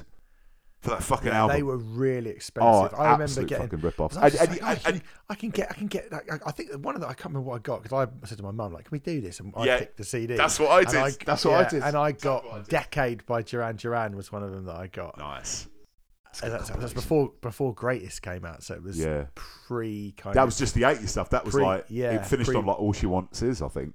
It's pre-wedding album and all that. Yeah. And then sort of scanning through a few years later when I was into metal, going, fucking hell. Yeah. Like, what can I get out of this? The closest you could get like the best of Status Quo or something. I did actually get the More Things Changed by Machine Head from there, actually. Wow, fucking hell. Yeah. I saw that and I was like, oh wow, God bloody hell. Got to have that, even though it's $16.99 and I can see it's $11.99 for the digipack as well. You go to the shops, it's got the Negative Creep and Ice Tea cover on it. Yeah. And it's $12.99. I got it sent through for $17.99 without those songs. Without those songs. Brilliant. Thanks, guys. Yeah. I mean, it was just fucking ridiculous. And like the music industry, because it costs pennies to produce this shit. Pennies for the case, the inlay art, and the CD itself. No wonder the seconds programs like Kazaa and Napster and all LimeWire and all this. No fucking wonder. And I'll happily hold my hand up and go, fuck yeah, man. You could download a whole discography at the click of a button. Of course I'm going to fucking do it. In the music industry, it took them years. Unfortunately, it's fucked a lot of things now because CD sales obviously financed, concert ticket prices and all this kind of shit. I get that. But it was just mad. But like I always say, you spent 17 quid on this bit of plastic. It was an investment, man. You were going to fucking like it. And if you thought a bit, I don't know, man, you listen to it because you basically forward, and they're the albums that you still listen to now. So it is a moan, but it's also a kind of, yeah. But I got, mate, it's true. Yeah, and it was fucking outrageous. And I remember someone telling me one time, like when Tesco started doing CDs, someone telling me Tesco's doing chart CDs for $10. And so when I saw that, I was like, well, that's all the high street shops fucked. This was even before streaming software. When Tesco started undercutting, they were buying all their CDs and they were holding them in a stock room in the Isle of Wight or the Isle of Man or something where they didn't have to pay VAT. With Wet Leg and Level 42? Yeah, that's the one. I think it was Mark King's fucking garage. He had stacks of Simon and Garfunkel CDs in there. The greatest hits of Guns N' Roses. When that came out. I got that for $6.99 in Tesco. I bought Shatterproof Is Not a Challenge by 100 Reasons in Tesco. And I remember thinking to myself, this is weird. Yeah. Buying this band's second album in a Tesco. It was weird. Anyway. But they were undercutting everyone by like 4 or 5 quid. They were. I was going to fucking do it. Mate, and then, that's where we are now. But you're quite right, mate. Exactly. Right. For my C, I have picked changing your band's name. There might be a few people that are like, well, actually, when it comes to this, so in advance, we may disagree on some things. Has there ever been, and I don't just mean in music actually, has there ever been a successful rebrand? Do you ever call Twitter X? No, of course you don't. Of course you fucking don't. It's Twitter, innit? Of course you don't. Like, do you ever when they tried to change Cocoa Pops to Choco Krispies? Oh fuck me! I've totally forgotten that. Like, no. They've changed fucking. Have you seen Lilt's gone? Is it? What's it called now? Fanta, grapefruit, and right. Well, it's going to be shocking, Lilt, isn't it? It's going to be Lilt. Like, the only one I can think of that you probably still call the same thing. The only successful rebrand I can think of anything in my life is Snickers. Used to be Marathon. I think everyone still calls them Snickers. Like, there was a Spar shop down my village, and it closed down, got bought up by One Stop. Yeah. Everyone called it Spar shop. Still. There's another one. There used to be a little sweet shop called WF Lee. Yeah. Everyone called it Wheelers because the people before it called Wheelers. The people who owned Wheelers and ran Wheelers had died before I was born, and I still called it Wheelers. Right, I still was like, I'll go down Wheelers. Always, right? So I think changing your band's name is always going to be a risky thing. And I'm going to take one first that was sort of forced upon them. Heck, stroke Baby Godzilla, right? Yeah. There was a lot of hype around Baby Godzilla when they were Baby Godzilla. Loads, right? Now, I love those guys and I love that band. Baby Godzilla is a better name than Heck. It just is, right? Better. It's rad name. And the merch with the Baby Godzilla on the merch and stuff was fucking cool. And everyone was like, that mad band, Baby Godzilla. And then because of Godzilla trademark, and they're very aggressive, the Godzilla trademark people, they had to change their name, and they changed it to Heck. And I feel like, the album they released as Heck, Instructions, was brilliant, absolutely brilliant, comfortably the best thing that they ever did as a collective. But it was something that has massively just stalled their momentum. And it's a real shame. And it's something that's completely out of their control. Yeah. But changing your band name is risky. It's fucking risky. And we did it the other week. Does anyone know what to call Puff Daddy? Diddy, P. Diddy, Puff Daddy. Like, we don't know. I still call him Puff Daddy. I don't know what to call him. It depends. I think it depends on your age. What you call. Yeah, it probably does, yeah. What you call Puff Daddy. Like Wheelers and WF Lee. Exactly. Just like that. Yeah. Puff Daddy died before we were born. We still call him Puff Daddy. But there are some bands who change their name, and I do think I don't really understand the purpose of you changing your name. Soft Play, aka Slaves, right? Now, Soft Play is a dreadful name. Awful fucking name. Absolutely horrific name. Yeah. Terrible, right? Terrible. And Slaves isn't a great name particularly either, right? No. But I know they got a lot of grief because people were like, "Well, you've gone woke and for changing your name to Slaves and stuff." And like,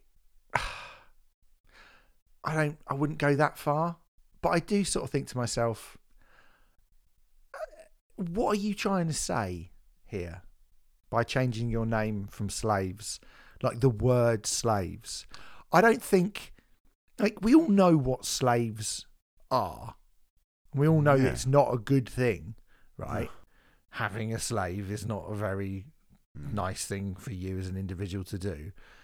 But it's not like they're going, slaves, open brackets, we think the slavery and entrapment of human beings is brilliant, close brackets.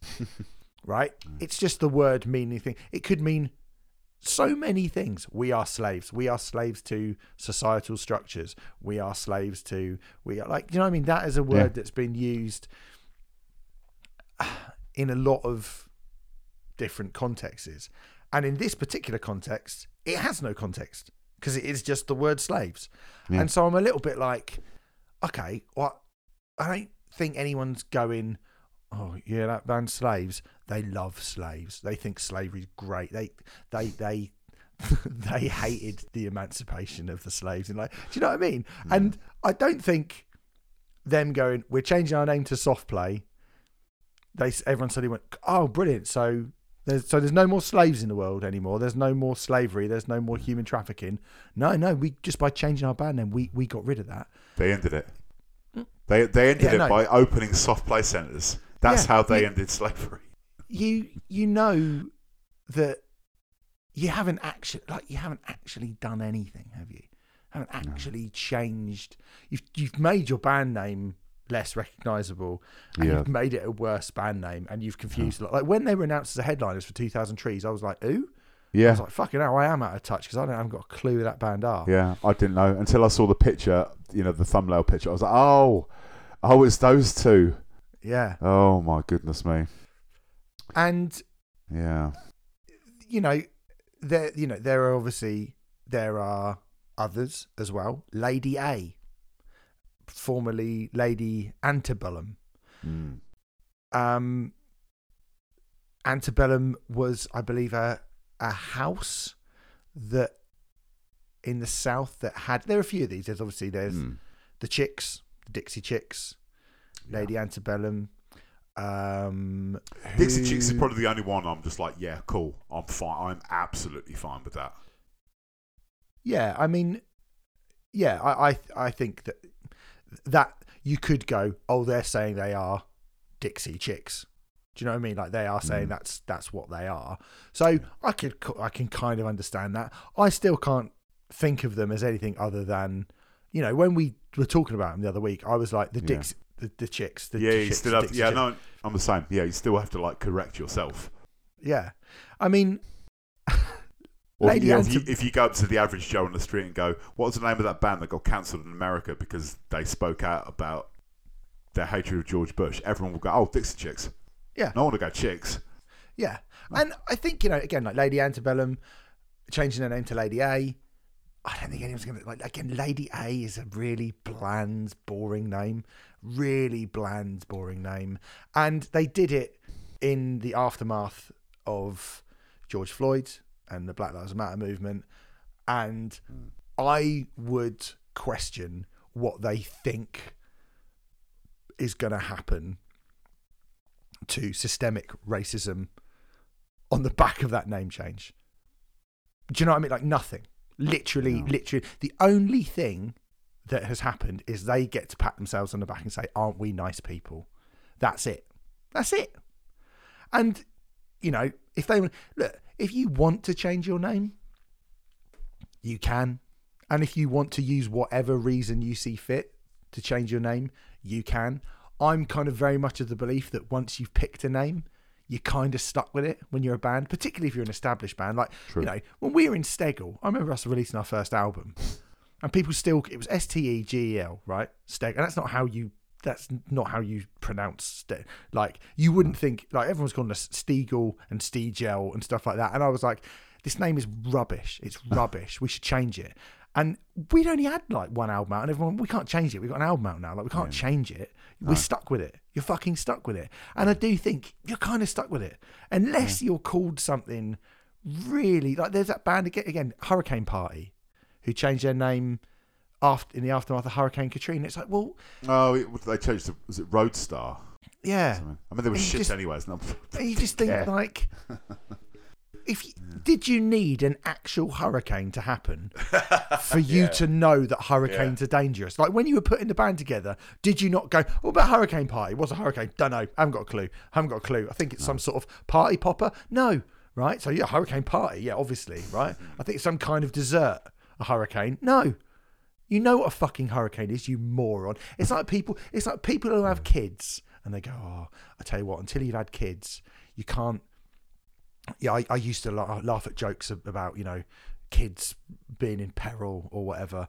And now I've had kids, I can't laugh at it. And I was like, did you really need to have children to realise that killing children was bad? Yeah. Is that what you're telling me? Yeah. Like, that makes you seem like a fucking weirdo to me. Doesn't make you seem like, oh God, what a lovely moralistic person you are. I mean, it just means you used to be a psychopath. It's like, fucking hell, I'm going to buy you a cow and a cat and a dog and a rabbit, and just so you know, you're not actually supposed to kill anything, really, by the way. But you don't have to own it to know that it's so weird. Like, you knew what a fucking hurricane was, lads.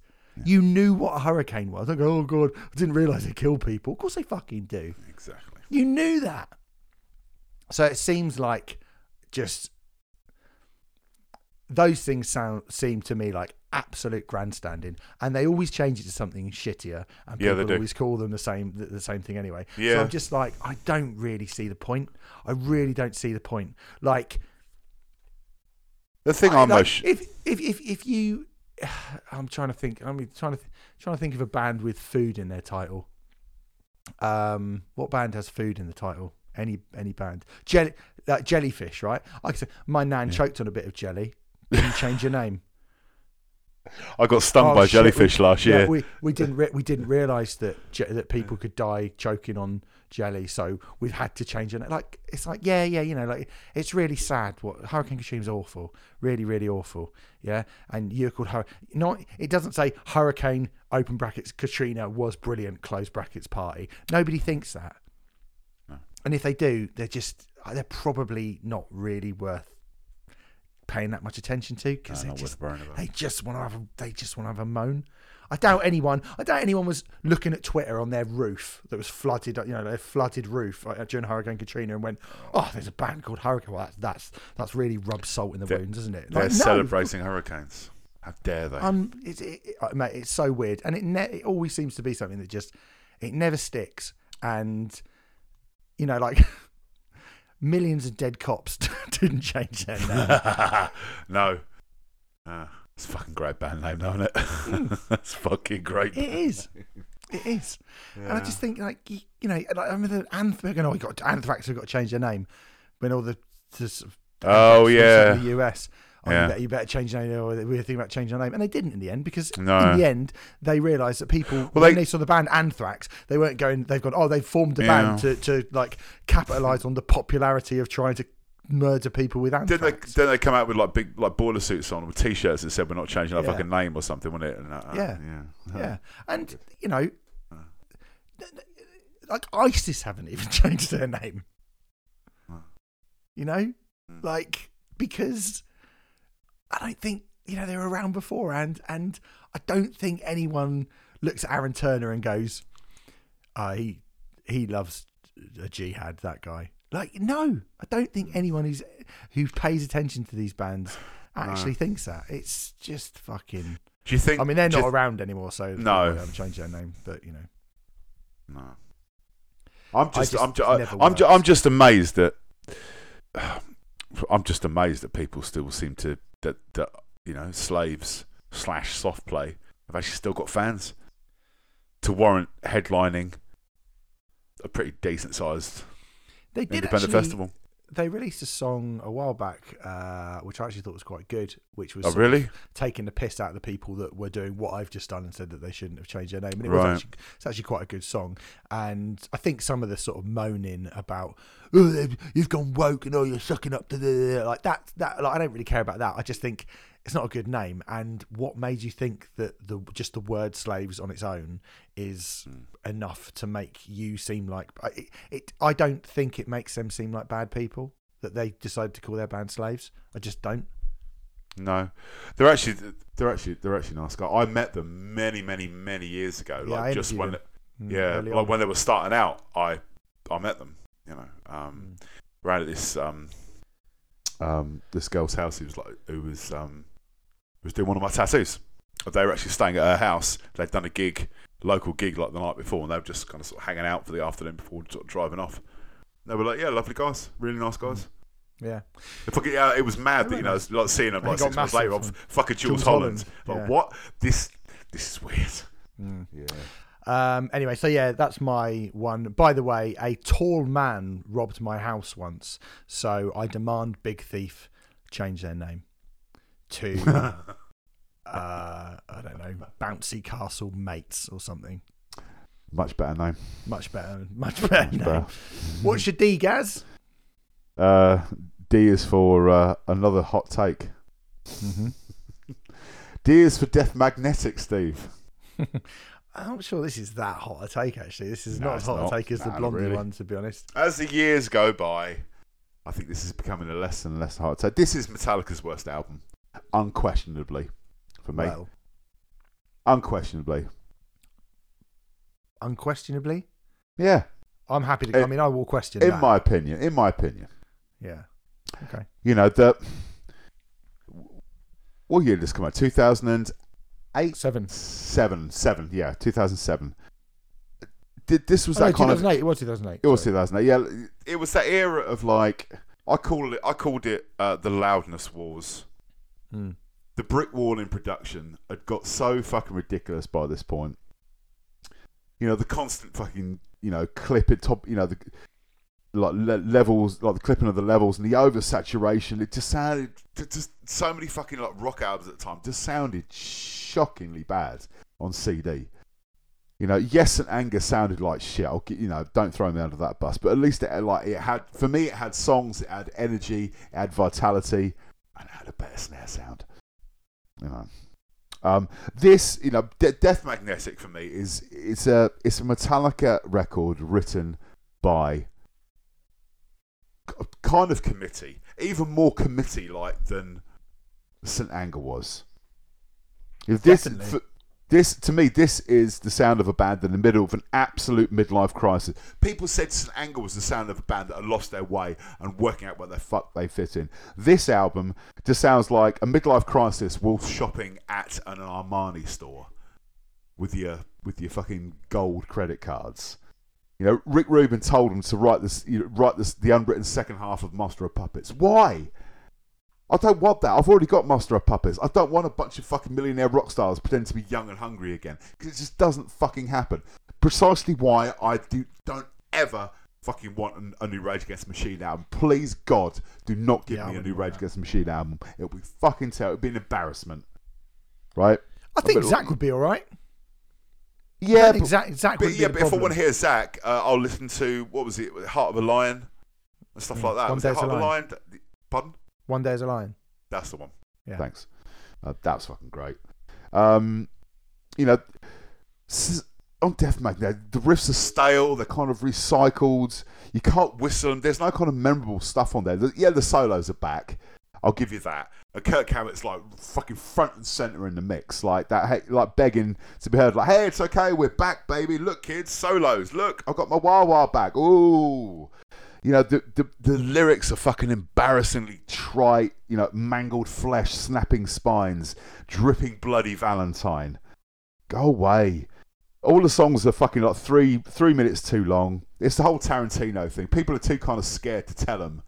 You need to self-edit. You need to fucking self-edit. Right? And then there's the fucking 10-minute instrumental hell of Suicide and Redemption. You know, it's like crawling through treacle whilst listening to a shit version of Karma to Burn. You know, Lars has never sounded worse than he has on this album. He sounds fucking terrible. I fucking love Metallica, and I fucking love Hardwired. I think Hardwired is a fucking really, hell of an album. The best Metallica album of the 21st century. Oh yeah, yeah, easily. Just Metallica, by the way, just Metallica. Yeah, fair. But you know, for me, Death Magnetic is comfortably their worst. By far their worst album. I'm looking at the track listing now, and I am pretty shocked at how long the songs are, because I don't remember them being that long. But this is 75 minutes long, this album. Yeah, but it was still one CD. I'll give it that. I'll give it that. That Was Just Your Life as an open track. I really like. I remember going to see them at the O2. I thought it was really good. Almost Like Your Life. Almost like your... But it's got like 3 minutes of just meh at the start of it. Just get rid of that. But that was the intro of the... That was them walking on stage. Yeah, but I'm not watching... Yeah, but I'm sitting at home listening to the CD. Yeah, but they're writing that with that in mind, I'm guessing, right? Yeah. The end of the line, I think, has got quite a nice bouncy riff to it. I don't think it's a great song, but I think I like the chorus. I think I like is that the one that goes down, down, down? Yeah. Broken Beat and Scarred. I don't need that particularly. No. The Day That Never Comes is not great. I don't think. No. I think that's quite poor. All Nightmare Long again. The thrashy. That's a good song. That's a good song. I'll take that. I'll give you that. I think Cyanide gets a pretty bad rap. It's the one that stays in their set list. I think it's all right. It's not great, but it's all right. Yeah, and then the rest of it is not great, right? No. So for me, that's 1, 2, 3, 4 songs out of 10 that I think are good. Couple that are all right. I mean, again, like Judas Kiss is fine. My Apocalypse is fine. it's all right, I guess. Like stuff that, in comparison with, well, look, let's even take St. Anger out of the conversation, because I think that's one for true crap pop when it comes out of the hat. Yeah. And I know some people are St. Anger enthusiasts, and fair play to you in your mad ears, but I'm waving. I know you are, mate. Yeah, I'm trying not. I'm not ignoring you. You're going to have to go, Dan. You can't hear me. Dan. I'm over here. Look what I'm doing. Look what I'm doing. But I have to say, for me, yeah, let's just park. Look. St. Anger is in the true crap pop hat because for a good reason. Look at the making of it. Like, whether or not you think it's good, look at the making of it. Look at the reception to it. Look at what happened during it. It is absolute. It might be the absolute quintessential true crap pop album. Like, everything around it, and everybody's got an opinion on it. It absolutely has to be in there. Really so let's park even talking about that. Yeah, I think 72 Seasons is nowhere near as good as this. I think 72 Seasons is a massive load of old bum, personally. Having lived with it for the year now. I mean, yes, you're right. I feel like Death Magnetic is this, right? So St. Anger, you get the kind of the Black Album load reload years, right? Which I will stick up for. I do think, obviously, the Black Album is a legit classic. I will always go to bat for Load. I think Reload is not as good. You then get Garage Inc., you get S&M. I think both of them are great as well. St. Anger comes along in a very odd period. We'll talk about that another time. But they need to come back and, like, what do you do after that? Well, Metallica basically pulled a U2. After Pop, U2 went back to the well. Go back to, like, just be the thing that everybody thinks we are, right? And that's what Death Magnetic is. And in terms of a sort of, I don't know, how would you say it, like a reset, like some kind of reset, I think St. Anger, it is an absolute in the aftermath of St. Anger, I think Death Magnetic is good. I think you then have to wait 8 fucking years for Hardwired to Self-Destruct. I think when that comes along, that is an even better version of this, definitely. I've got the track listing up in front of me here now. I mean, it's a bit long-winded. The middle bit, the kind of second, third, apart from the last song, was a bit like the Lemmy tribute song is rubbish. Yeah, that should have been amazing, but it was rubbish. I think Am I Savage is fucking excellent. I love that. But do you know, Hardwired to Self-Destruct is actually only about 3 minutes longer than Death Magnetic. I know. It could have fitted on one CD. Could have fucking fit on one CD. Mental. But, like, you've got the title track, opening, which is great. Atlas Rise is pretty good. Brilliant. Now we're Dead. Moth in the Flame. Brilliant. Moth fucking in the Flame, excellent. So Dream No More, good. all right. Halo on Fire is all right as well. Confusion, Man Unkind, I don't like. Here Comes Revenge is all right. Am I Savage is great, I think. And then, you got Spit Out the Bone at the end, which is really good as well. So amazing. You would go like, oh, yeah, they're back on it. You get to 72 Seasons. And, it is bum. And I'm sorry, but like... When I first heard the title track, I was genuinely, I was like, ooh. But then I did listen to the album, like, when it came out. I remember, like, you and Sam reviewing it. Yeah, you and Sam reviewing it. And it's going, ugh. And it was a case of me trying to convince myself, come on. I was talking to someone in third person, I was like, come on, Gaz, it's fucking Metallica, come on. It's not great, it's flabby, long-winded, and it is bum. I think it might be... The thing is, I do think St. Anger is the worst Metallica album, but then I think at least there's a few bits on it that are kind of memorable. I'm now getting to the point where I think 72 Seasons actually might be the worst Metallica album. I haven't listened to... It's not even memorable, it's not interesting, it's nothing. I haven't listened to it enough to kind of even have an opinion on it. I mean, the last time I gave a fuck about a Metallica album really was St. Anger. I remember buying that, like, because I remember it got leaked, so they released it like 3 days early. It was the week after the first. It was the week after the first download where they played on the second stage. Yeah, it came out that following like fucking Wednesday or something, or Thursday. It came out like before the weekend. They rush released it because it came out online, ironically. Yeah, it's not great though. I mean, it's an absolutely fine thing to pick as your D, because I'm not going to sit here and stand up for too much.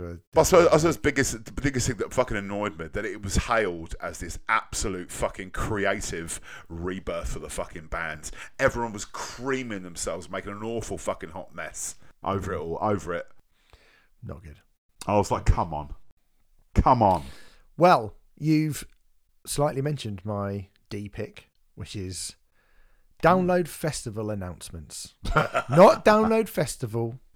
No. Not the way in which Download put their lineup together. Not the bands who play Download. Not even the way Download announces the bands that are playing. But the whole boring, endless shit show of, oh my God, it's the greatest thing ever. Or, oh no, this is terrible. I'd never go. Every single year, with the same comments from the same people and the same criticisms that seem to have been going on now for literally a decade. Literally a decade of this fucking Groundhog Day. Whoever is playing Download, it doesn't matter. It doesn't matter who's playing Download. You can announce Guns N' Roses, Ozzy Osbourne and Def Leppard. You can announce Slipknot, Tool, and I can't remember who else played. Oh, it was Def Leppard that year, wasn't it? Def Leppard. You can announce,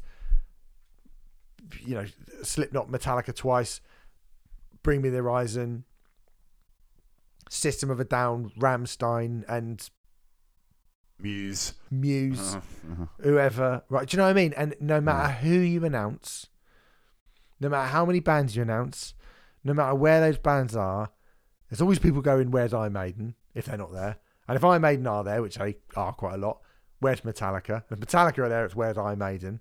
And if they're both there, it's the same bands all the time. And it has become genuinely the single most boring conversation in music. Who's going to headline Download? Who's going to do... And the thing is, right, I sit here, basically this is like self-flagellation in a lot of ways, because I have been part of this problem since 2011, since I started doing podcasts and working for Metal Hammer. I have absolutely actively been part of the problem. Yeah. And I've seen it now with other festivals, and I think about, since we've broadened out as a podcast and we started talking about Glastonbury, we started talking about Reading, and we started talking about, even stuff like Creamfields, and obviously we still talk about Bloodstock and, Slam Dunk and stuff like that as well.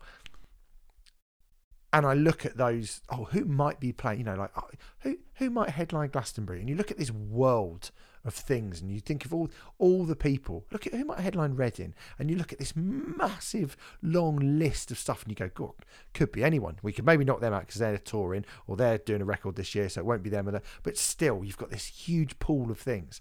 And of course, like any festival these days, I mean, really, it's not just Download. Anytime a festival gets announced these days, why aren't they playing? Why aren't this particular band? I can't believe that The Enemy aren't playing Leeds. Why you got booking Billie Eilish when I wanted to see Hard-Fi? Do you know what I mean? Like, you getting another mention. They are brilliant. But earworm incoming. Oh God, please don't. But I just Download seems to be the one where the comments are like literally interchangeable. If I showed you a Facebook comment section of a Download Festival announcement from 2013, and I showed you the one that is coming from this year, and said, "You guess which year this is?" The only thing that would make you go, "Okay, well that's the 2024 one," is that there would be people saying, "Ghost, stroke, Sleep Token, stroke, Bad Omens are shit." That'd be it. Yeah. That would be it. And everything else would be literally exactly the same. And I put this in. I was thinking I'm going to have to basically kind of flag up my own part in doing this, because I talk about it, and like I say, like we do other festivals, and it's interesting to do that, but I think I'm just stuck when it comes to Download. I don't know. Like, I actually had a conversation with I went to interview Benji from Skindred. I went to Newport a few months ago, and Will, who's lovely, his PR company head came down with me. We were chatting on the way there, and I was going, Download headliners, and we had a few conversations. You mentioned a few things that I was like, really? I can't imagine that. I can't imagine that. And he was like, I mean, they're the only names I've got, really. I don't really know who else. And it has got to the point where I'm like, yeah, I'm stumped. You kind of want to, as a podcast trying to be entertaining, you kind of want to chuck in a new name here and there. And I can't, apart from Ghost. Oh, well, maybe Ghost can do it. Or you probably could just about get Ghost on there. Yeah. Apart from them, now Bring Me have done it. Now Bring Me have done it. After 8-10 years of Bring Me the Horizon, it should be Bring Me the Horizon, it should be Bring Me the Horizon, where's Bring Me the Horizon, time for Bring Me the Horizon. Decade ago. Yeah, and a load of other people going, not Bring Me the Horizon, never Bring Me the Horizon, I don't want Bring Me the Horizon, please not Bring Me the Horizon. That has now turned to, it should be Ghost, where's Ghost, why don't you give Ghost a chance to headline, Ghost should be headlining, or people going, not Ghost, never Ghost, Ghost to shit, hate Ghost, not Ghost, please not Ghost. Just literally change the name of the thing that you were saying the same thing about. And I don't really have anything else to add to the conversation. So when it does get announced, we'll go through the lineup, the download lineup, and go, I'd like to see them, and I'd like to see them. And it will be a lot of me going like, I like Alter Bridge. Yeah. Again. Do you know what I mean? I know. And it's like, I don't know what to say. You could just copy and paste like anything that you've said over the past 10 years into that part of the podcast. Yeah. And I don't, but when it comes to Reading, I don't think that will happen. It'll be me going, no. Never heard of them quite a lot. No. Doing that, I will be saying that quite a lot, but that's me. That's my fucking fault, right? Yeah. I'll have heard of everyone who's playing at Download. I'll just go, this is the same lineup as we had in 2019, but with the head, Def Leppard are playing on the Sunday rather than the Friday. And I don't know, man. This is less a moan, really. I mean, it's a bit of a moan, but also it's me just warning you, going, it might be a bit, it's got quite dull for me. It has got Download. I think it will be, and I think it's going to be an incredibly dull announcement. Unfortunately, there's a reason that no acts have even been announced here, because it usually comes out by now. You've got the headliners. You've got the headliners by fucking September. I think Slam Dunk are doing their announcements next weekend. Who's going to be their headliners? Obviously going to be Busted, and I'm thinking of going because it'd be fucking brilliant. But I am kind of surprised that there's literally been fuck all from Download. I mean, there's obviously all the rumours. I've got one up here, actually. Do you want me to read you this person's fake Download poster? Oh, is it a fake one? Is it the one that's got Rammstein on it? No, it's a mock-up. But it's okay. So this is what happens when, the people who moan about the festival lineup, this is what would happen if they were given the unlimited budget to do stuff, right? Yeah. On the first day, you've got Paramore headlining. Great. I'd love that. Great. That would be good. Subbed by Hollywood Vampires. Oh my good God. You think Alice Cooper, Joe Perry and Johnny Depp are going to sub-headline Paramore? Amazing. Then amazing. Jimmy Eat World, who surely haven't been big enough to play that slot since fucking hell, since Futures. Since Futures, right? I mean, in a perfect world, in my head, they would be headlining, but in reality, that is not going to happen, my friend. That ship sailed a long time ago. Jimmy Eat World, below them, Beartooth, who are currently way bigger than Jimmy Eat World. Yeah, they've just played Wembley. I mean, I know a lot of people played Wembley, but I think Beartooth got pretty close to Jimmy never got above Brixton. No, in this country, even at their biggest. No. Poppy and Punk Rock Factory. Oh, good God! Right, a little bit of sick just came up. Sorry. On the second stage, I won't do all of them, but this is hilarious. The second stage, Machine Head headline second stage, fine. Machine Head subbed by As I Lay Dying.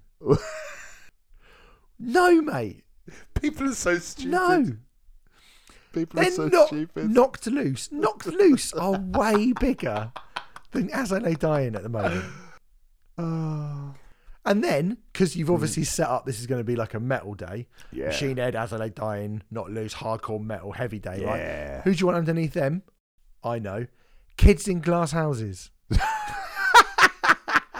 to be fair, that would be the band of the day on that second stage. I'm actually applauding this lineup now. He's done all right, this kid. Fine. I mean, I go down the bottom of it where he's got like on the fourth stage, Cult of Luna headlining above Cannibal Corpse on the fourth stage. Fine, right? Like mental. Okay.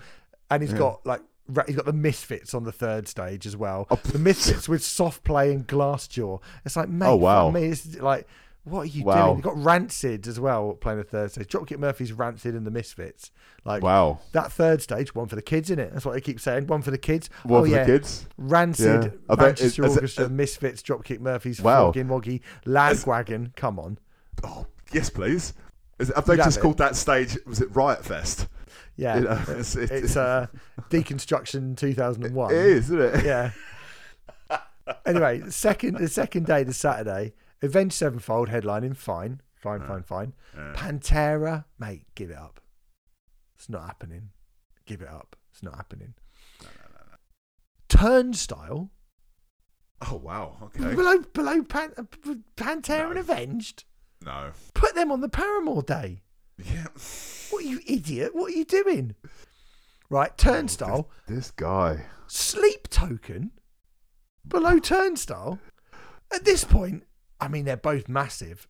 Yeah. Who would be a bit? I think Sleep Token would have to be at download. Yeah, of course they would. Right? Yeah, of course. Greta Van Fleet, just in there, aren't they? Just put Greta Van Fleet in there. Marmozets. Marmozets haven't done anything for ages. Well, they're just rocking back up. Hello, we're back. Hi. Do you remember us from stage. we were going to be like the big thing like 10 years ago. Yeah, absolutely mad. Wow. And then on the Sunday, I mean, I haven't looked into this too much, but this is absolutely mental. On the Sunday, Pearl Jam subbed. This might be my favourite one. Subbed by Five Finger Death Punch. Oh, yeah, love each other, wouldn't they? Those two guys, they get like a They blatantly come out at the end and do a duet for Yellow Ledbetter as well. I guarantee it now. They do Bad Company and Rockin' in the Free World together at the same time. Oh. Who can do it louder? Oh, absolutely amazing. And if that wasn't weird enough, just Weezer rocking up. Weezer's in there as well. Before, Weezer, Spirit Box, Water Parks, and Tragedy. Sure. Tragedy? What, the heavy metal Bee Gees bands? I guess bands? so. Yeah, must be. Yeah, definitely get all the fucking crap covers bands on there. Yeah, they're a covers band. Brilliant. I saw them live about 15 years ago in London. Terrible. I did have a lot of fun. This was 15 years ago, mate. Yeah. He's got Wolf Alice, Monoskin, Bad Omens, and Wargasm on the. Oh, one out of four ain't bad. Wolf Alice, all right. Yeah, Wolf Alice, all right. Wolf Alice, all right.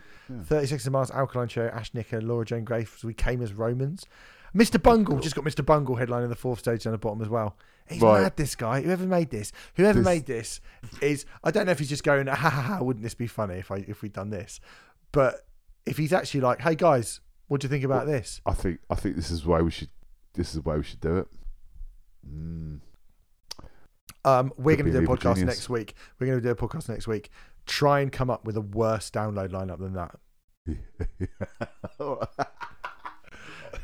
Try and come up with a more unsuitable schizoid download lineup than that. Yeah, makes no sense whatsoever. You've just thrown all the names up in the air and see where they land. We finally got Blink 182. They're being subbed by Saxon. And that'd be brilliant. You imagine Biff Byford coming out and doing like I Miss You. Yeah. Yeah, rock show. Yeah, he'd rename it The Rock Show with Tommy Vance. Fell in love with the girl at the Rock Show with Tommy Vance. With Tommy Vance. And we've got All Time Low headlining the fourth stage as well. Brilliant. Subbed by Anvil. Brilliant. Anyway, thanks so much, guys, for listening. We appreciate that. That's just a few things that have annoyed us. So that is the first part of what we have very... I just literally made that up on the spot, the old alphabet of atrocity. Alphabet of atrocity. The merch ideas are coming thick and fast now. You like A, B, C, D? Or wait till you check out E, F, G, and H. We know what H is. Hard-Fi, Heart FM, and who else did you say? Jordan Hugill? Can't remember what the other one you said. It was beginning with H. There's me H. There's me H. H from Steps. Actually, that's the other one. No, it's the other one, isn't it? The other one. Yeah, the other one. Yeah. All right. Anyway, we will see you next week. Thanks very much for listening. As I said, go to patreon.com/TrueCultPop. You can sign up for our exclusive content. Anything gone wrong with the house this week, Steve, that you need to tell them about before we sign off? They say I've got to get a new AstroTurf. It's going to cost me £1 million. Fair. So, and they say they're going to break my legs if I don't get it. So, Fair. help us out, guys. Fair. Please do. Please help us out. Anyway, thanks so much, everyone. See you next week. See you, guys. Love you. Bye.